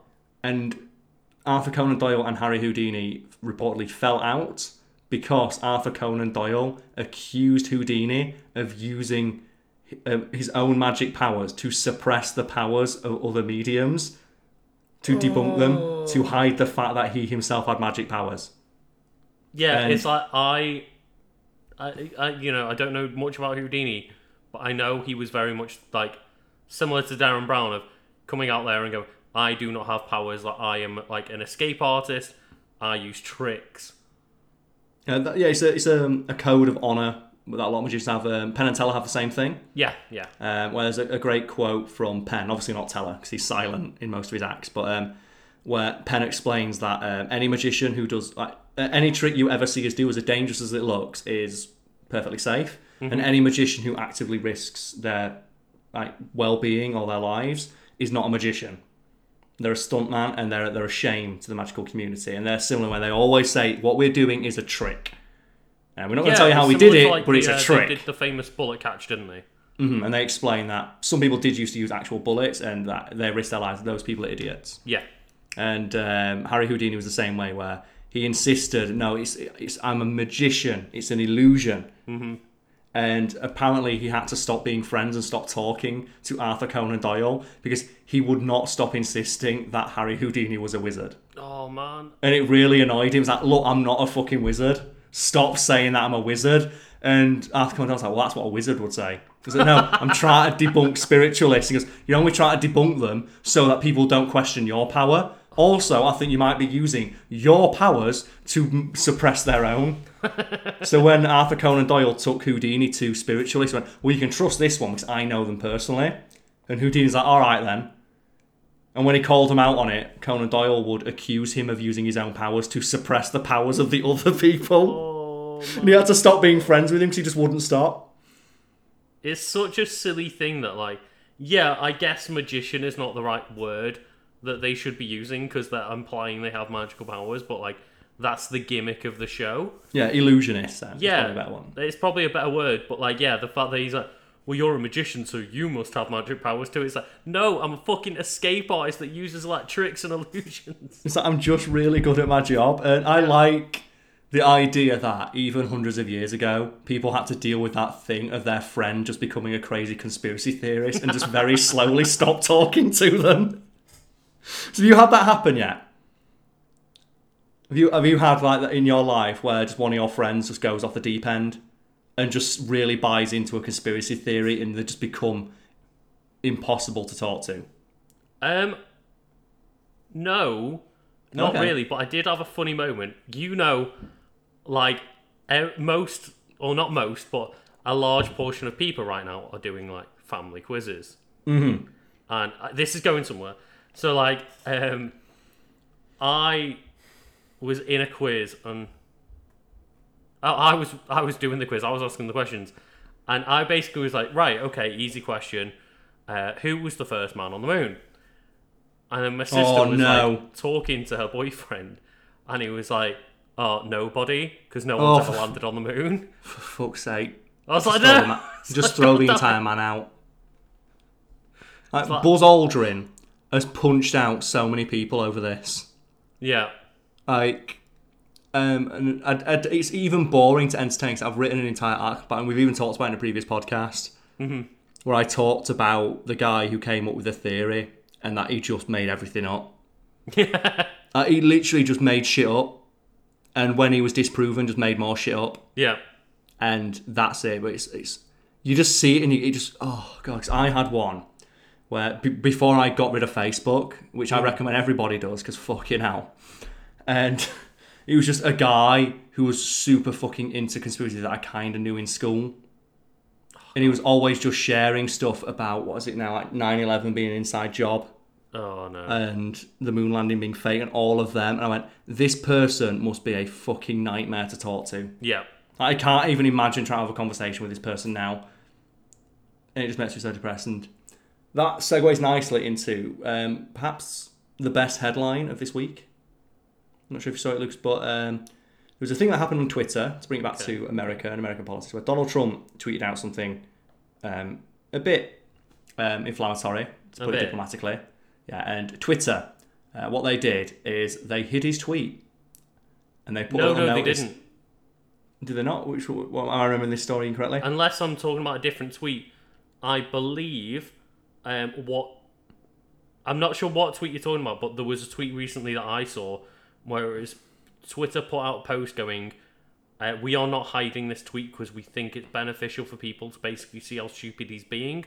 There's go and check this online because it's fake news, like it's fake. Yeah, it's a two-sided story. The first one, the one I'm talking about, happened later, and it was Donald Trump tweeted out something inflammatory, and it was deemed to be violent or inciting violence, so they hid it. But then they put that same disclaimer up saying that we're going to leave it up because I feel it's important that people know why we've done this. Also, it's a tweet from the president, so it's for historical record. And then the earlier one that happened was he put out something that was patently false, and Twitter fact-checked it and just put, again, we're going to leave it up, but we need people to know that this is bullshit. Here is a link to a source that disproves it. And Donald Trump lost his fucking mind. Yeah, the one I saw was the mail-in votes one, which is, I believe, the first one you're talking about. Mm-hmm. And the other one was he threatened to shoot protesters. The one we alluded to right at the very start of this podcast. About 5,000 years ago. They tweeted out on the White House page, didn't they, when it got taken down? Something like that. But the important thing here is that Twitter fact-checked the president, and Donald Trump lost his fucking mind. Yeah. He was threatening to sue Twitter. He was threatening to use the full force of the government to bring them to order, even though it is entirely within their First Amendment rights as a private company to dictate what isn't allowed on their platform, including the President of the United States. Mm-hmm. And in response to this, for absolutely no reason at all, Mark Zuckerberg decided to tell people that it is not social media's job to fact-check things, and that if Donald Trump said something similar on their platform, he would not fact-check it because that's not Facebook's job. Carl, I believe you've got it wrong. It's not Mark Zuckerberg. It was well-known child molester Mark Zuckerberg. So here's the joke. So what people did is many news sites around the world saw this, and a couple of satirical ones who obviously don't mind if they get sued, because parody is covered and protected by the US Constitution.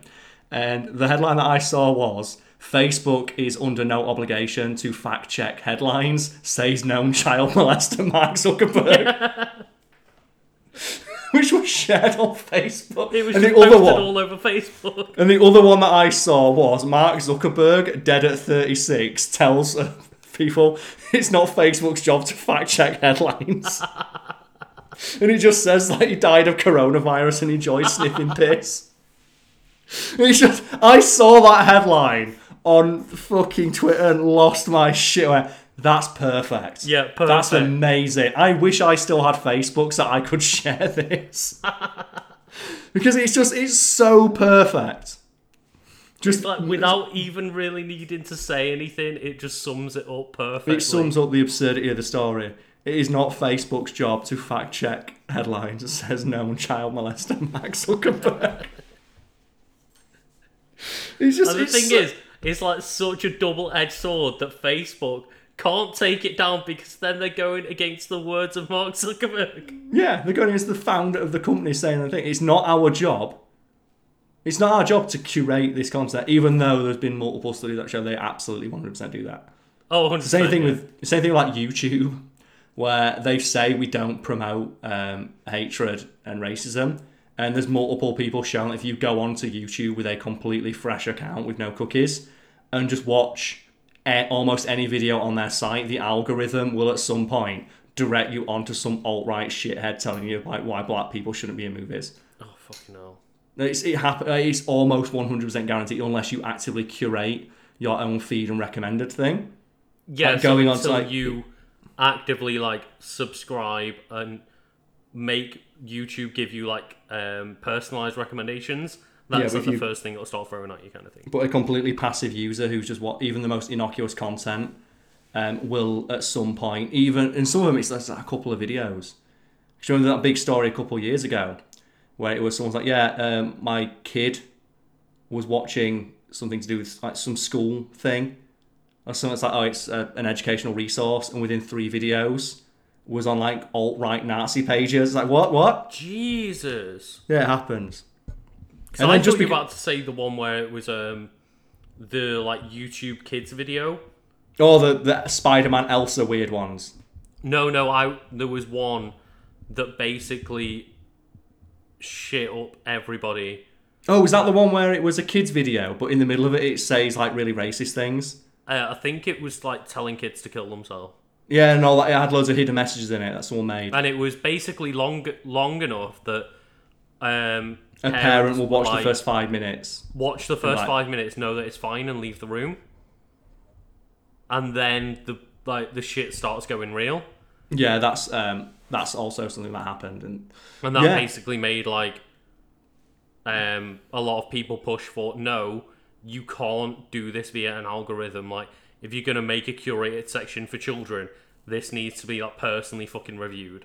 That's the thing is, I'm on YouTube, and I watch a very specific set of videos. And we talked about it just before this podcast started. Mm-hmm. Well, I just saw, and I refer to them as the risky clicks. Yes. Where it's a thumbnail that looks interesting, but you don't want to click it just in case it happens. And when I say it happens, I mean the thumping dubstep intro, followed by a guy going, "Hey guys, and welcome to my video," and a 30-40 second spiel from them plugging bullshit you don't care about until they get to the content you want.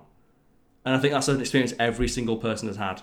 And you said you experienced the opposite, didn't you? Yeah. So I was going to say, I think. Sorry. No, I was going to say the opposite. You had the opposite happen, and I was wow! I've never actually heard of anyone experiencing the opposite of the risk click. Yeah, because I was saying I had a problem with my Elgato capture, and then I clicked. I googled the problem, and I literally found a YouTube video that was 1 minute long that said, "I have a problem. Here's how you fix it. I hate long videos. Bye." And that was it. It was the holy grail of YouTube videos. It is exactly what you want. It is the solution to your problem. And it's simple, it's clear, it's concise, and it's to the point, and it doesn't overstay its welcome. Yep. And I believe the exact opposite of this is recipes online. And Lucas, have you ever tried to look for a recipe online and experienced this? 'Cause this is one of those things I thought was made up. Carl, the one example I'll give you, right, I know where you're going.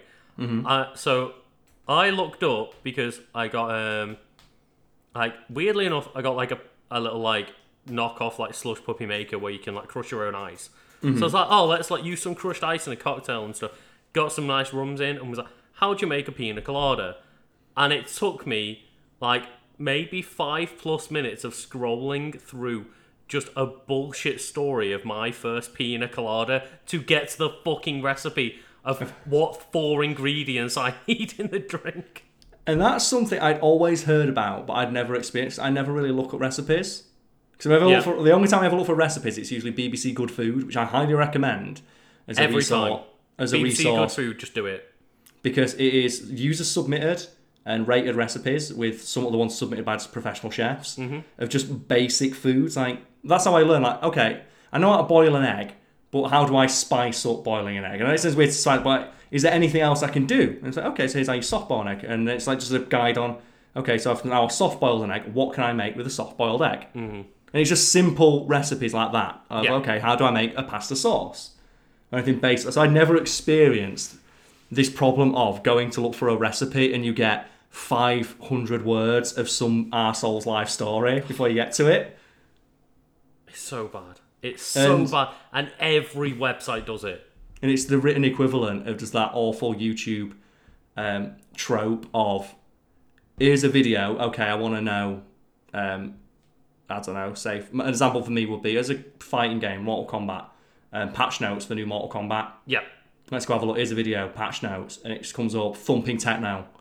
And the guy coming up, hey guys, before we get into the patch notes today, I'd just like to say thank you to my sponsor this. And it's like, oh god, just tell me where it is. The thing is, Carl, is click on the YouTube video, pause the YouTube video, and then scroll down 5 minutes into the video to avoid the bullshit. Scroll down and look for the hero who posts, video actually starts here. Yeah. Look for that one. You can't do that on those things, but I'd never experienced that before because I always just use BBC Good Food, which is just, here's the recipe, here's how you make it. Yep. Here's some testimonials from people who've made it, or here's like other user submitted recipes that are variations of it. Mm-hmm. And like, say you're making just a pasta sauce, like here's a pasta sauce that uses different ingredients. Yeah, exactly. And it's like, BBC Good Food. That's how I learned to boil an egg. So it even tells you how to open the egg when you boiled it. Shows you the proper technique. And this is really nice. This is a really useful resource. I'm really confused about your life if you need to find out how to boil an egg. Well, it's when I first went to university. Okay. When I first started university, I didn't know how to cook. Fair enough, yeah. Like, I'd never had to cook for myself. A lot of people are like that, but I don't know when I learned how to boil an egg, but it was a lot earlier than uni. It's because I grew up on a council estate, so we never had fresh food in. We only ever ate tin food. Oh, okay, yeah. So I basically only ever had tin food for my entire childhood. Mm-hmm. So I didn't know how to make a lot of fresh food. And I still don't, because it's not something I don't really like it that much. Yeah. So I've had to actively teach them how to do it. So I didn't know how to boil an egg, I didn't know how to scramble an egg, but I know now, and I learned because of BBC Good Food.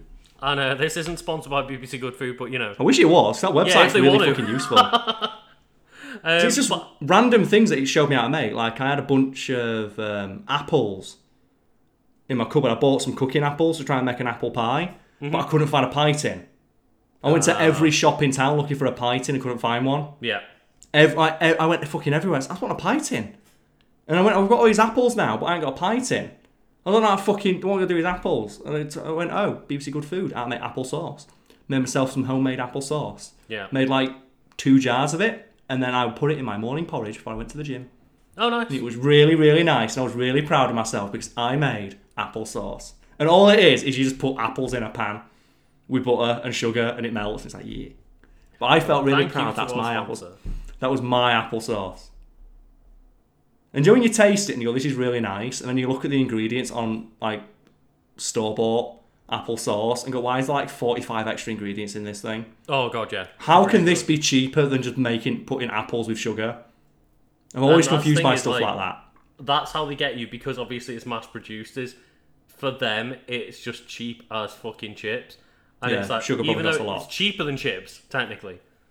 But yeah, like, making it yourself is nearly always more expensive than just going out and buying it.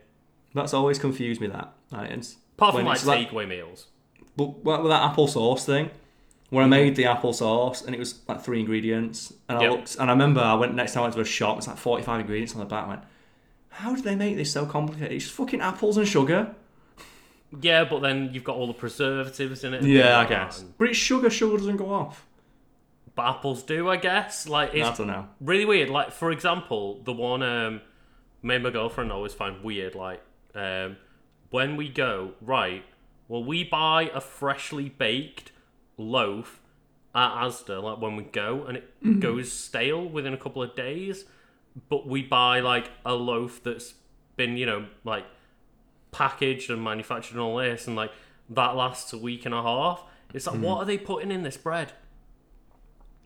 I think bread's usually alright as long as you get brown bread and wholemeal bread because they fortify it. Yeah, but more my question is, what do they use in, like, the packaged bread to make it last 5 times longer than, like, the fresh loaf? If you want to feel bad, so I'm going to send you a link right now, and I'm not going to tell you what it is. And I want you to tell me what it is you see and describe to the audience what you see. Carl trying to, like, shit up my life. No, it's just... What are you trying to break in my conscious right now? No, like, if you're speaking of that, so I'm just going to send you a picture. I want you to describe it to the audience at home.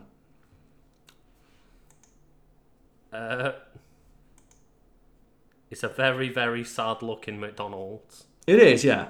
It's a very sad-looking McDonald's. It's a cheeseburger and fries. It is cheeseburger and fries, but to me, there's something I feel like is off with the picture because the packaging on the fries looks very old and weathered. Yeah. Do you want to just hazard a guess at how old those cheeseburger and fries are? Like a month. Keep going. A year? Keep going. No. Keep going. No. Keep going. 2 years? Keep going. 5. Keep going. What? Like 10 years old? That's a 10-year-old McDonald's cheeseburger and fries. But there's no mould on it. No, there's not. Because there's so many preservatives in them. And that's an exhibit at... I'm just going to double check the facts here. There's no mould. Yeah. What? Yeah, so... No, it's not it's an exhibit in a hostel in Iceland. And what it is, it's the last cheeseburger sold in Iceland. I'm so confused. Like... I don't know, like, if it's easy to Google this. Okay, like, sure. So Lucas, you obviously have a lot of questions, so collate them while I just give the backstory to this. So, when McDonald's closed all its restaurant in Iceland in 2009, one man decided to buy his last hamburger and fries. And he says here, this is from one Hotshot Smarmanson, and he told AFP that I heard McDonald's never decomposes, so I wanted to see if it was true. So this is 10 years ago, when this was in 2019, so it's 2009. So it's 11 years old now. This week it's 10 years old, and they seem seemingly indestructible. And they barely, like it says here, they barely look a day older than when I bought them. And for the curious, you can watch a live stream of the burgers. And I'm clicking that link now to have a look. Hopefully it'll load up. It's just buffering now. But there's a live stream of the cheeseburger and fries, and they're in a hostel in Iceland. I apologise for the clicks that people probably heard, but I had to go like maximum zoom on this small photo. Oh, just to see. And I still can't see any mould on the chips or the burger. Yeah, the only thing that's off about the photo that kind of gives away what's going on is the fact that the packaging... So the usual red and yellow packaging on the fries has started to fade away, and that's from sun damage. So let's clarify that when you buy a McDonald's, the packaging will sunburn faster than the chips will get moldy. Yeah, the packaging will decompose faster than the fries and burger will, and the bread. And here's the thing as well, because they've done similar experiments, though not to this degree, like in more, let's say, clinical settings, and they've just put like cheeseburgers in glass compartments and stuff like that for a month and a year, and people have eaten them. And that is how many preservatives and stuff are just jammed into McDonald's. And people probably don't know. You can go look it up right now. It's the Snostra House, which is a hostel in Iceland, and you can watch a live stream of them. I don't know what to say. Like, you've broken me a little bit. Yeah. And when you show people that picture, it's like, oh, okay. And you could hear it in your voice of no. So keep going.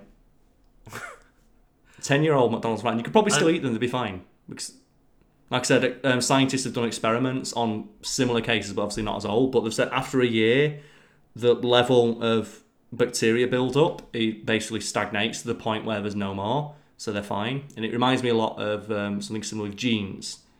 And do you want to hazard a guess at how often you are asked or advised to wash a pair of denim jeans? Now let's go for like how often you are per year. Okay. How and this often is advice. Who advises? Let's like Levi's gives this advice. Like the head of Levi's at the moment has given this advice, but it's advice generally given by all manufacturers of jeans. Okay. I'm gonna lowball it because I think that's the way you're going, but like 10 times. No, you can keep going lower. Just once? Nope, keep going lower. 0. Levi's, the CEO at least, advises people to never wash a pair of jeans, which sounds like folk wisdom, doesn't it? 'Cause the folk wisdom is that jeans never actually get dirty, which doesn't sound right, does it? Because of course they get dirty. There was another experiment done, because I wrote an article about like old things that are fine still after a long amount of time. But my jeans literally get dirty, Carl. The title was probably different when I wrote it, but I don't remember it offhand. But I do remember some of the items from it. One of which was this McDonald's cheeseburger. And the other one was any pair of jeans, because scientists have done experiments with college students where they were asked to wear a pair of jeans every single day for a year. And after 2 weeks, the level of bacteria buildup never increases beyond a certain threshold. So unless they actually get a stain or get dirt on them, the level of bacteria buildup never gets up to an unsafe level, and indeed stays at the same level after a 2-week period. Meaning that you theoretically never have to wash a pair of jeans, regardless of how much they're worn or how often they're worn. Well, okay, but that's theory, Cole. They're still going to smell. No. And they might do, obviously, with if you sweat in them a lot, but they will never actually get dirty enough to require a clean, and there are multiple cases out there of people doing this, including the current CEO of Levi Strauss, who his favourite pair of jeans hasn't been washed in 10 years. Does he go outside? Yeah, he wears them all the time. He's so the head confused. He's the head of Levi's, mate. Do you not think he wears his jeans all the time? No, yeah, like, I totally get that, but what I mean is, like, I go for a walk in the park and I notice, there's like, maybe a bit of like dust on my jeans or something like that. You can still brush them and stuff if you want to. I guess so, but... And the difference that should be drawn is a high quality pair of jeans made of good quality denim. Right, yeah, of course, yeah. So like some jeans, maybe like ones with like the stretch fabric and stuff in there, different. But a proper pair of denim jeans, if taken care of and if just worn for day-to-day use and you're not like rolling around in the park or anything like that, realistically never need to be washed. Ever. That's weird. That's and crazy. It sounds made up. It sounds almost as made up as me showing you that picture of a burger. This McDonald's cheeseburger is 10 years old, and it looks like one that he left in the fridge overnight.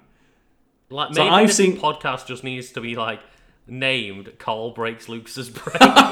Do you know what though? I have seen like takeaways that look worse than that when I get them. Yep.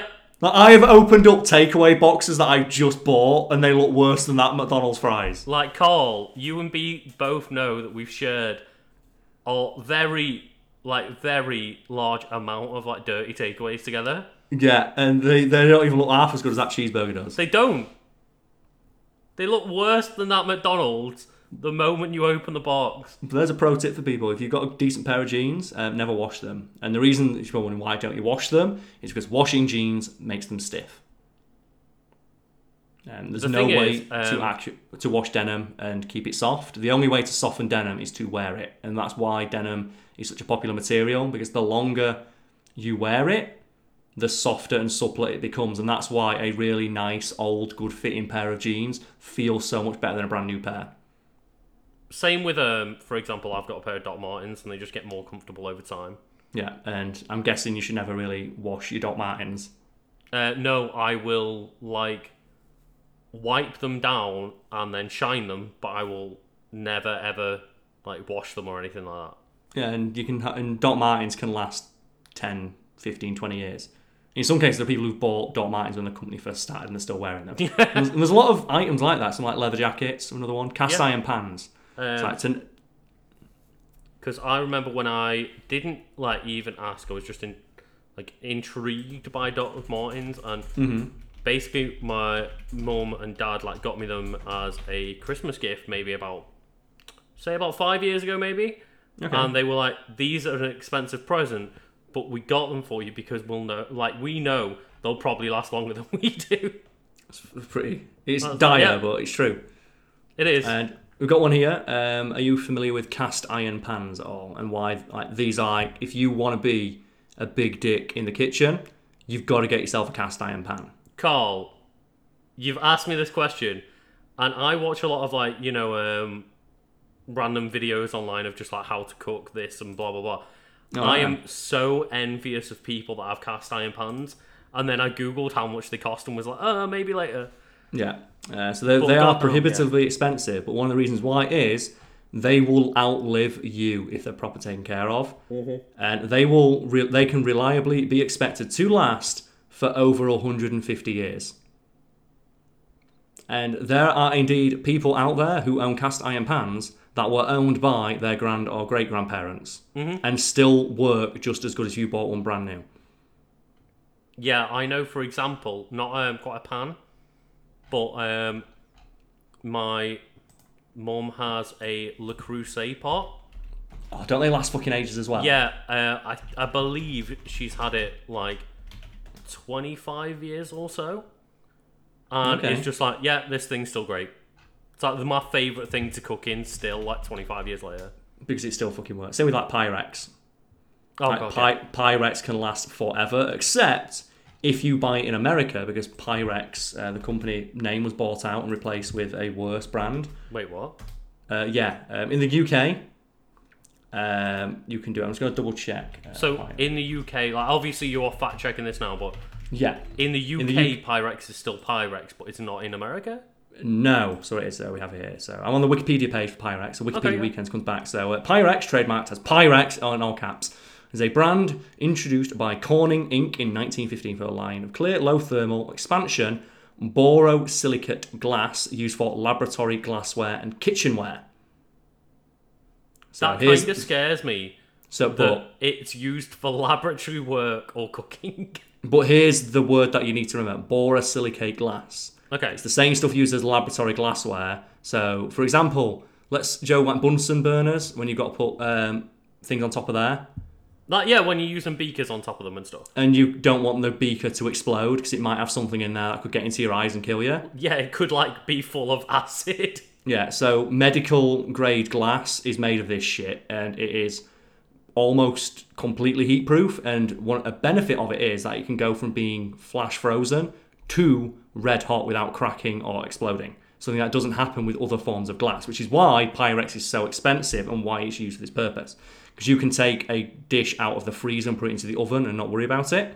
I didn't know that's how strong it was. Yeah, it's basically indestructible from a cooking standpoint. And because there's actually not that many substances like man-made or on Earth that can withstand going from like frozen temperatures to burning hot.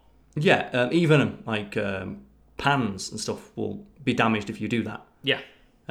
This glass isn't, and that's why one of the reasons it's used. And something I had a couple of years ago that I was really annoyed that I lost, when I found out that this is why it's so good, is when I was working at a restaurant, we had a event with the science department of the university in, and they left behind a load of medical equipment and loads of scientific equipment, including some medical grade test tubes and beakers and things of that nature.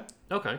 And I kept them in my house just as quirky things to drink out of, and it wasn't until years after the fact I realised they were probably worth a fucking fortune because they're made of this very special glass that is completely heat proof and cannot be damaged by heat.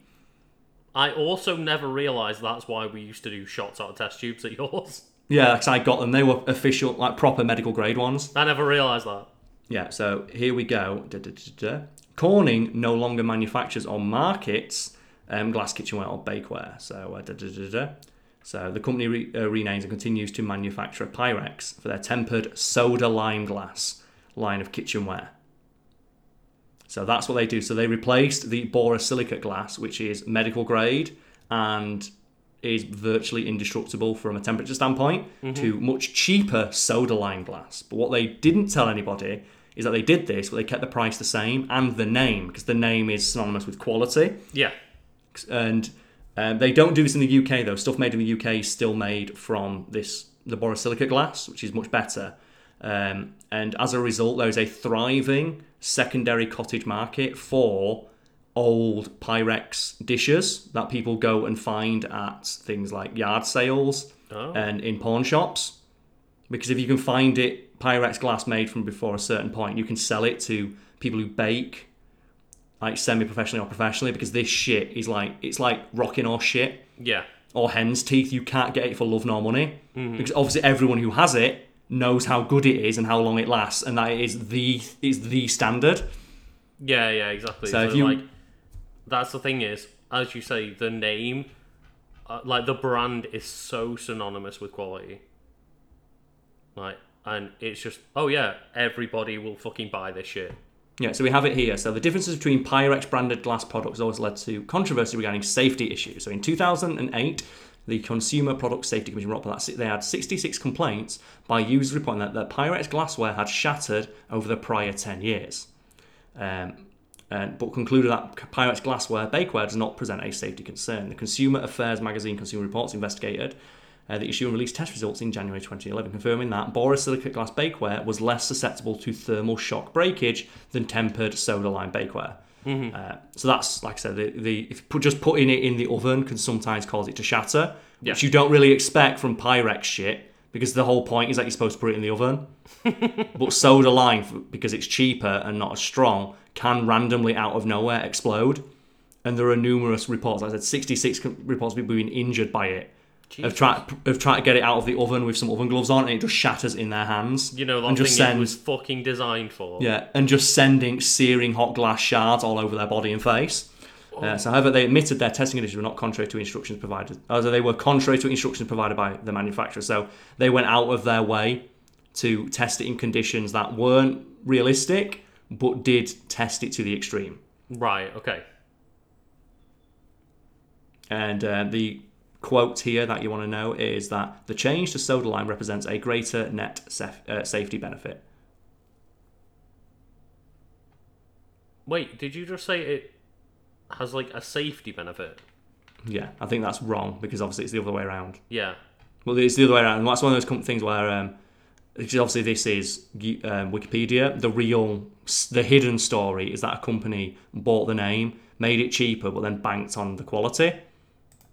And now there's this, like I said, secondary market that has emerged as a result of people realising, oh man, this Pyrex is shit now, you need to buy old Pyrex. Well, it's just capitalism, isn't it? That's a perfect example of it. So if there's anyone out there who has an old Pyrex dish, you might be able to get a couple of quid for it. But if you're in America, honestly, I would recommend, if you cook in any way, shape or form, just keeping it, because they're great. They are, yeah. They're used. Same as a cast iron pan. It's just one of those things. I have one from my mum, and I've had it since I moved. Every other piece of cutlery that I've owned, like all my pots, my pans have been replaced multiple times. Yeah. That dish has lasted. Same with, I've got an old frying pan that my dad bought in the 80s. Oh, right. When he very first moved into the house that I grew up in, when I went to university, he said, you can take some stuff out of the cupboard. And I took that, because it was the frying pan that he'd make our breakfast in. Oh, okay. On a Sunday, he'd always make us bacon and eggs and fry everything in it. So I still fry everything in that pan, because it's a proper Teflon pan from back in the day. And it still works. Yeah, still works to this day. Can confirm. And recently, Teflon stuff costs an absolute bomb now, because it's the only stuff that's actually can be guaranteed. Not to just have all the shit scrape off it the moment you try and run a spatula over it. I think we can end on that. I found that article I was talking about that I wrote many years ago, which is simply titled 10 Household Products That Are Almost Indestructible. So I believe that I was trying to write a sequel to it when I was researching the one about McDonald's. Oh, right, okay. So it was going to be a sequel to this one of 10 things that will last forever, or outlive you, I think it was. So we have here Lego bricks. So you might think, oh, wow, Lego bricks, why will they last forever? Do you want to know why, Lucas? It's because every Lego brick ever moulded fits with every other Lego brick ever moulded. So Lego bricks from the very first batch of Lego bricks ever produced will still work and be compatible with ones made today. They can also survive up to 900 pounds of pressure. Yeah, I remember watching a couple of documentaries about Lego, and that was basically like the entire like foundation of Lego bricks was, well, we need to find a way for them to clip into every other brick. Mm-hmm.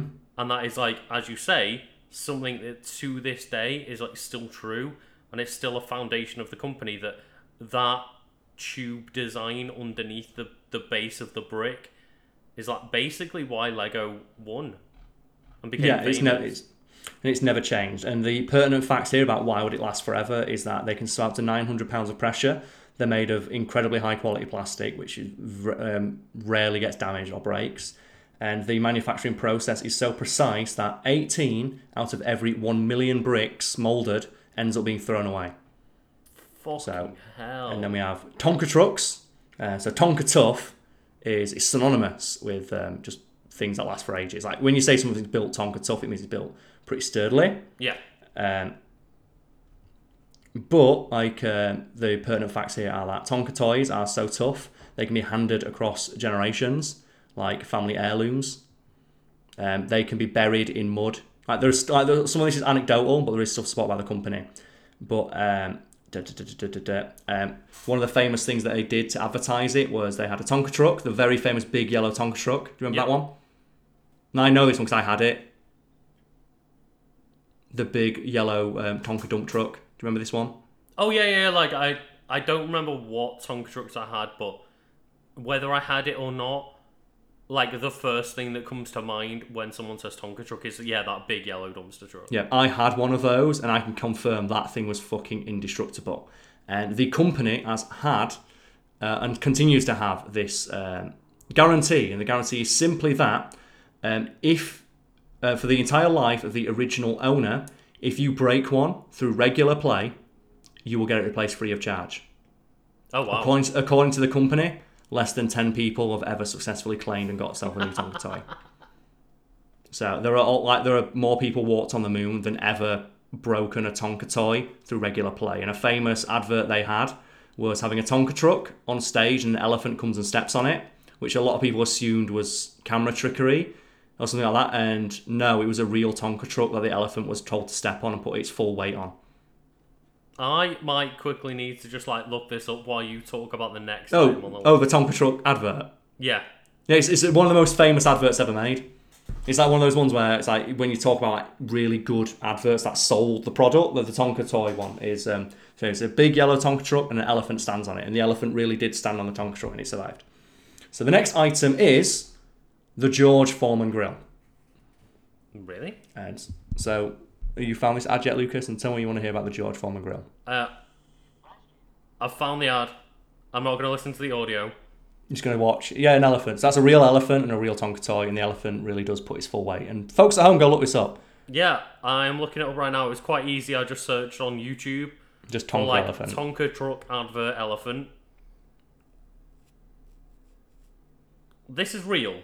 Yeah, it's a real elephant that was really told to put its weight on the thing. That ad won loads of awards as well. Okay, so that was the yellow dumpster truck that we were talking about. There's one I had, yeah. I used to throw that thing. We had a little hill outside of our house. I used to throw that truck down it every fucking day. And it was fine. I can confirm I put that thing through some fucking punishment. Yeah. It never got damaged. Yeah, so what happens in the advert is just quite simply the guy, I presume saying along the lines of like, this is our Tonka truck, they're tough as fuck. Because I didn't listen to the audio, as I said. But... and then proceeds to just put it on the floor. An elephant puts its front foot directly on like the middle of the Tonka truck, and then lifts his other foot up, and it's like fully putting the weight of its front foot on this Tonka truck, and it doesn't move. No, yeah, the truck took the full weight of an elephant. Can you think of any toy that you played with as a kid that could survive being stomped on by an elephant? A Game Boy. Probably, yeah. But that's besides the point. Not gonna lie, a Game Boy. The George Foreman grill, and the pertinent facts here are... I love as well, I'm just basically reading one of my old articles out now. It's the guy who invented it spent 10 years perfecting the design and only approached George Foreman because he heard that George Foreman had a habit of, when he made burgers, what he'd do is he'd drain the fat off his burgers and then put it to the side so he could enjoy the burger without having the fat. And if anyone's ever used a George Foreman grill, you might know that that's exactly what a George Foreman grill does. Yeah, so the design of a George Foreman grill, if anyone doesn't know, is it's a slanted grill with a drip tray at the bottom. So when you press meat on the grill, it slides down into the drip tray and removes all the fat. Yes, and despite this sounding like the absolute perfect combination, because George Foreman did this himself at home.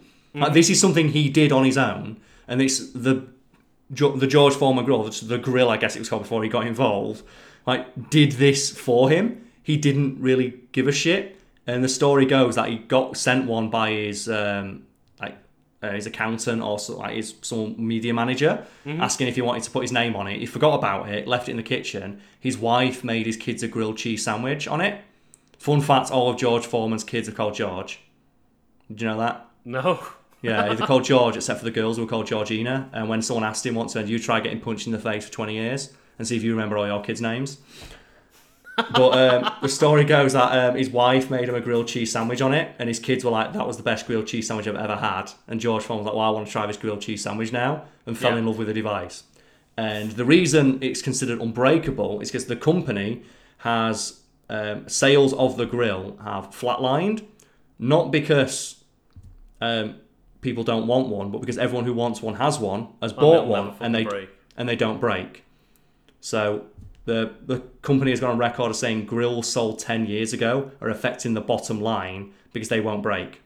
And the people who wanted them have got them, and they're not breaking, so they won't replace them. And because they continue to work as advertised for, at this point, nearly 20 years, without ever seeming to suffer any sort of detriment or downsides, because it is just, like I said, a guy perfected the design, and it's you just wipe it with a wet cloth, and you can grill on it again. They've started to lose sales to themselves from the past.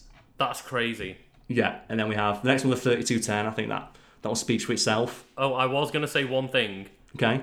To clarify, a lot of, like, obviously eating the fat on your food is not healthy. However, most chefs suggest that you cook things in the fat because that's where the flavour comes from. Oh, yeah. So, for example, like, bacon. I trim the fat off my bacon, but I do it after it's cooked because the fat is where the flavour is. So, like, as much as it's a healthier option, I will say, if you are listening to us and for some reason taking any kind of cooking fucking advice, like, cook your meat in the fat and then rinse the fat out later. Which is why you'll see people, at the very least, usually you'll drain a burger by putting on, like, kitchen towels or something like that. Yeah. The George Foreman grill, though, it takes it all. Maybe it doesn't taste as nice, but yeah, I don't think it's so much of a revelation that fat tastes nice, which is why we love it. It's ease of use for sure. Yeah, and then the next one is the Nokia 3210, which I think it speaks for itself. But some of the funny facts that I dug up for this one is that when they re-released 3210, do you remember when they did that? It's like, the Nokia brought back the 3210. I thought it was the 3310. One of those two, but they brought it back, didn't they? And said it's a simple candy bar phone. The very first thing journalists did when handed one by Nokia executives was throw it out of Windows. And Nokia not only anticipated that, but planned for it and made sure the phone would still work if it was thrown out of a window. Hell yeah. So just imagine that, though. Oh, here's the brand new thing that we're putting out today. Awesome. Throw it out of a window. I still remember when I got my new phone as a child, like, fun like I had a Nokia 3310 hand-me-down from my older sister, and then when I got the next hand-me-down from her a few years later, we went, how tough is this Nokia? Let's drop it out of the top window of our building, it still works. Of our house, and it shattered, and then we put the pieces back together. It worked fine. There was no signs of damage, and I still have that Nokia 3310 in my drawer of my desk. Do you remember, though, the special one they made for emergency services and the likes? My mum had one of these because she worked in a care home for at-risk children. So she needed a phone that the kids couldn't get and throw out of a window. So they gave... Do you remember the rubber-coated one? Not particularly, no. Oh, man. I don't know what specific one it was, but there was a Nokia that was, by default, covered in rubber. And it was one of the first early waterproof phones because everything was sealed with rubber. Yeah. So it was sealed with rubber and it was basically indestructible. And that's the one where she let us play with it as kids by dropping it down the stairs. Oh, wow. Okay. So the first day she got back from work with it and she was showing it off. She said, me and the girls in the office have been dropping it downstairs all day, and handed it to us. And we just dropped... And our game that day was dropping my mum's phone down the stairs. Imagine doing that with like an iPhone. Yeah, if someone hands you an iPhone, let's drop it down the stairs. Put it in the back of your Tonka truck, let an elephant stand on it. Yeah, like... It's nowadays is oh no, it fell out of my pocket at waist height and now it's fucked. Yeah, it's dead. And you oh man, have you ever seen aware of like the other like thing that was a test of like durability, and it's Nintendo's like fun. Was it the DS or the DS Lite? It was the original DS. The original one, right? Yeah, and it was Iwata said, I want it to be able to survive being dropped from a metre in height and survive falling onto concrete without being damaged. Yeah. Because that's the height of the average child's breast pocket, which made it adorably thought the DS would fit in someone's top pocket. Either way. And the quote he said is, if a kid has it in the basket of their bicycle and it comes flying out and it's not going to land on carpet, it's going to land on concrete. Oh, right, okay. And didn't they make it that the test was like it had to drop 150 times and still work? 10 times. 10 times in a row while still working. And the Wii, the one that there, it was survived being pressed by 80 kilos for a period of up to a minute, which was supposed to simulate a parent stepping on their children's Wii on Christmas morning. Fucking hell. Because the Wii was quite small, and he said, well, a lot of kids might have it in the front room, or they might have it on the floor of their bedroom, and if a parent is going to step on it. We know that they shouldn't, but they're going to. It's an eventuality that's going to happen in at least one home somewhere. Yeah, for sure, and it's similar to the Switch cartridges that taste horrible, and it's like, but nobody's going to try and eat a Switch cartridge, and it's like, but small children probably will. There'll be a child that tries to eat one. We have to anticipate idiots, basically. They accommodate human nature, is I believe the way I put it in the article I wrote about it. And there's a really great quote from a Nintendo engineer. Mm-hmm. Where they say, we're similar. Oh, maybe it might have been Iwata again. Like in a conversation with Iwata, it's Nintendo's philosophy is quite similar to Apple's in that we invent products that are easy to use by a number of people and are ergonomic in their design. The one difference being that if we have a choice between making something less likely to be damaged or a millimetre thinner, we'll choose the former. Apple chooses the latter, and it's like, oh, get fucking wrecked, Apple. Because that's what I'd rather have. Yeah, it's what most consumers would rather have as well. I'm dropping my phone once and it being fucked forever. Yeah, but then the next one we have is cassette tapes. You might think cassette tapes, they sound like they'd be really easy to break, but cassette tapes sell to this day, and in fact sell in greater numbers than they ever did in the 90s because they're incredibly hard wearing, very cheap, and last for longer than CDs. Because even though CDs can hold information on them for longer, because they degrade at a much slower rate, CDs can be easily scratched, whereas cassette tapes, you can destroy the tape that they're in, but if you keep the spool fine, you can put it into another tape and it's okay. But I haven't seen anyone use cassette tape in years. They kind of got big after Guardians of the Galaxy again. Yeah, of course they did. A lot of bands use them for LPs and things of that nature because they're really cheap to do and they're neat collector's items.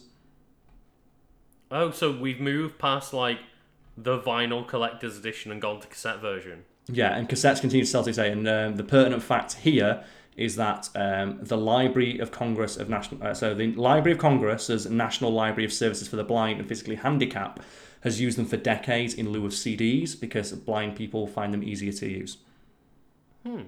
And they continue to be useful and they will last for a very long time. Maybe not with the same level of sound fidelity and quality, but my little closing line here is, of course, like anything, the tapes will eventually wear out, but it's impressive that you still listen to music on a format people said was dead 20 years ago. Yeah. The next one is the CRT TV. Something that is weirdly prized in like the gaming community. Which is my very first point here. Because, and do you know the reason for this, Lucas? Is it not because of like the lack of delay? They have virtually no input lag whatsoever, making them the best choice for playing video games on, even when compared to high-end multiple thousands of dollar TVs that are custom made. Mm-hmm. Like, there are specially made Sony TVs that output in 8K or whatever bollocks that have worse input delay than an old CRT TV you could dig up for $20 from a thrift shop. Trust me, Carl, I've been to a Super Smash Bros. Melee competition. I'm quite well aware. Yeah, that they still use CRT because it's considered the standard, and the only way to get close to, not better than a CRT TV is high-end computer monitors, which even then still trail behind. Like even then, sometimes trail behind old TVs. Well, yeah, that's also why like I believe they still make modern CRTs because of the same reason, and some people also believe that like the visual quality of CRT TVs is also like superior if you buy a high-end one. Yeah, they also have a retro quality, like an audio, like audio visual wizard or anything like that. That's just what I've heard. Yeah, I've got a mate of mine who every time I'm playing COD with him will complain that, oh, the input delay on this fucking screen is awful, and uses that as an excuse every time he gets shot. It's like, I'm playing on the same TV and I'm winning.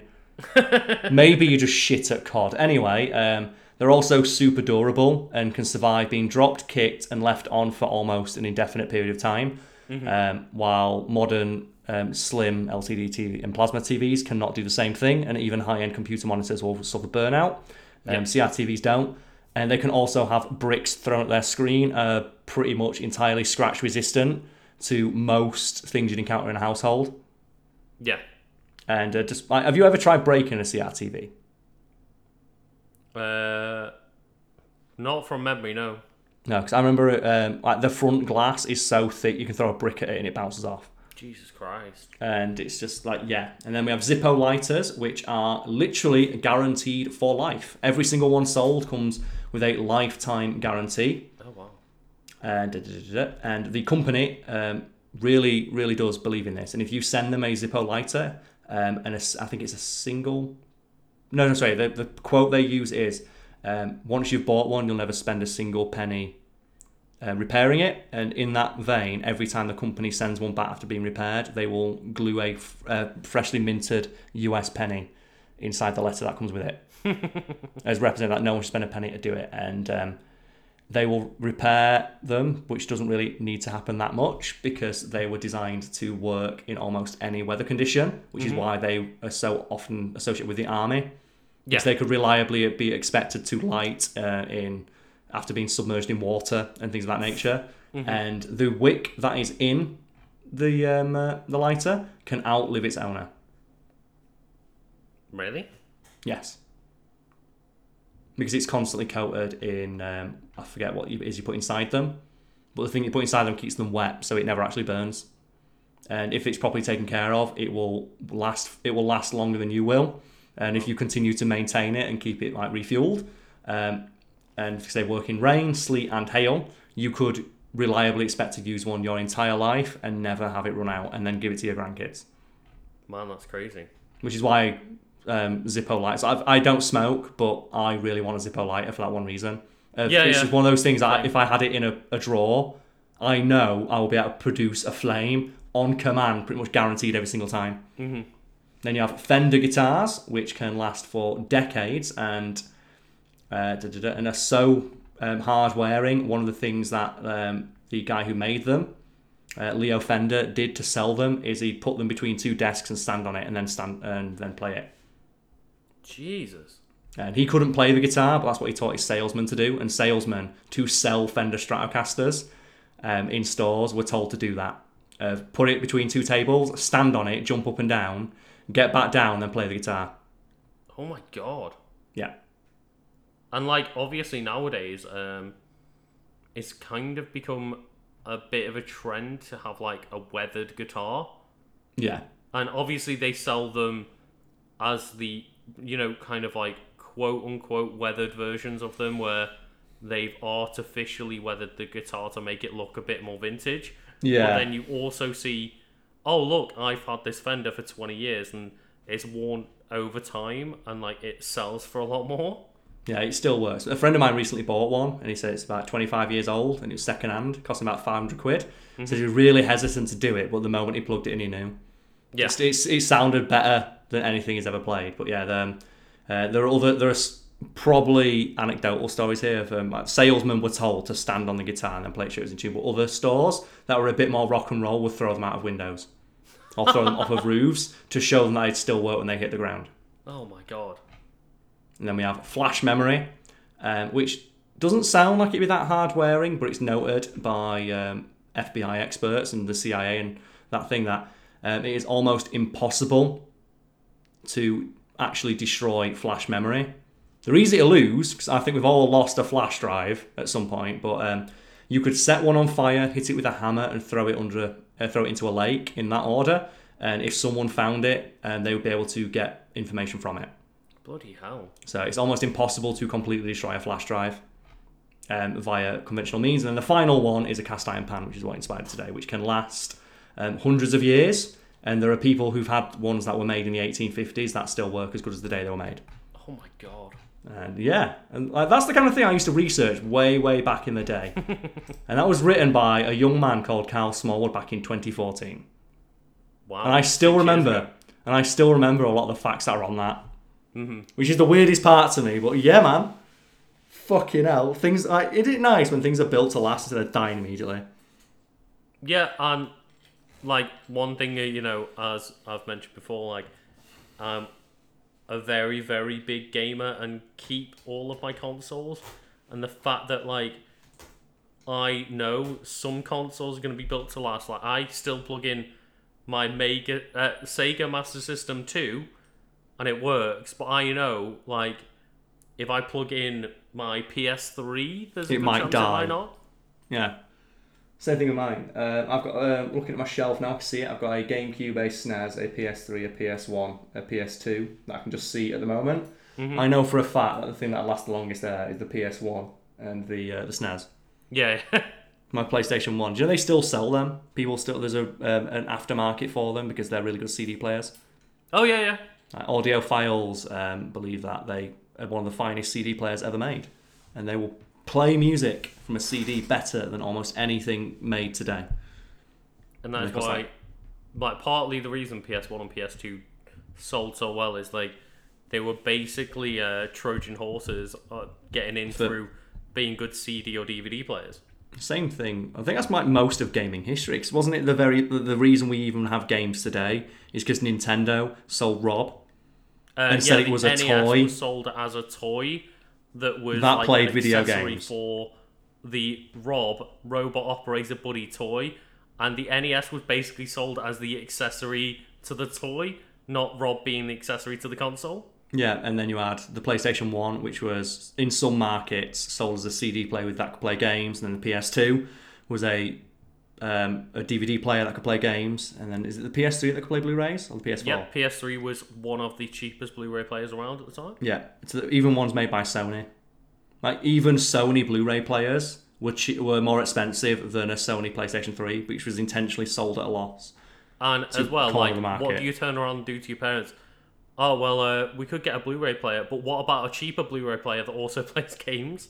It's like, well, you're going to go for the cheaper Blu-ray one that plays games. That's how you do it. It's so cool. But I think we've talked for a long time, and I don't know how we went from the horrific crimes going on in America to talking about cast iron pans. But I'm glad that you're here on this journey with me. I guess. I'm glad you're on this journey with me, Lucas, and I'm hoping, say for the first 20 minutes, if there is anyone out there, that us just shooting the shit for an hour or two was a distraction from the hell world that we now all live in.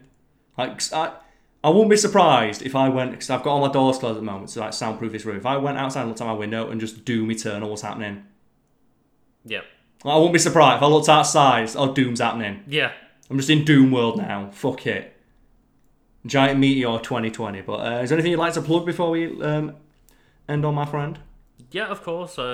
at the end of this podcast, I normally, do the good old plug of my YouTube channel, and that is Legend of Kanto. Do you put links to these below? On there of me and Carl playing games, and also like my Twitch channel. I do streaming. Same again, Legend of Kanto, and yeah, just stream like 2-3 times a week maybe, and just chill out with some friends and my girlfriend and just play some random games. I like that your girlfriend's not your friend. But do you link these below? Yes. No. Oh, well, you know what, Lucas? You start doing that. Because people aren't going to click if you don't do that. So hopefully Lucas has linked to his own stuff below. And he's not going to link to my stuff because I don't like doing that. Okay. I'll take that hit. And I wonder if that's something people have ever noticed, where if I ever share information about the channel, if it's ever me who writes it, I always make sure I link your guys' stuff first. Yeah, so you can always tell if I write something. If you'll see, there's even I think a Christmas video where I'm talking about all the content we all make, and I deliberately went out of my way to make sure I spoke last. Where it was everyone else talks about what they did first before me. Oh right, okay, yeah. Because I'm very mindful of the fact it makes it seem like everyone else's stuff's secondary when you're the reason the channel's a success, and you're appreciated, mate. And I'm glad that you're here with me to talk this shit. But yeah, thank you everybody for listening. Have a nice day.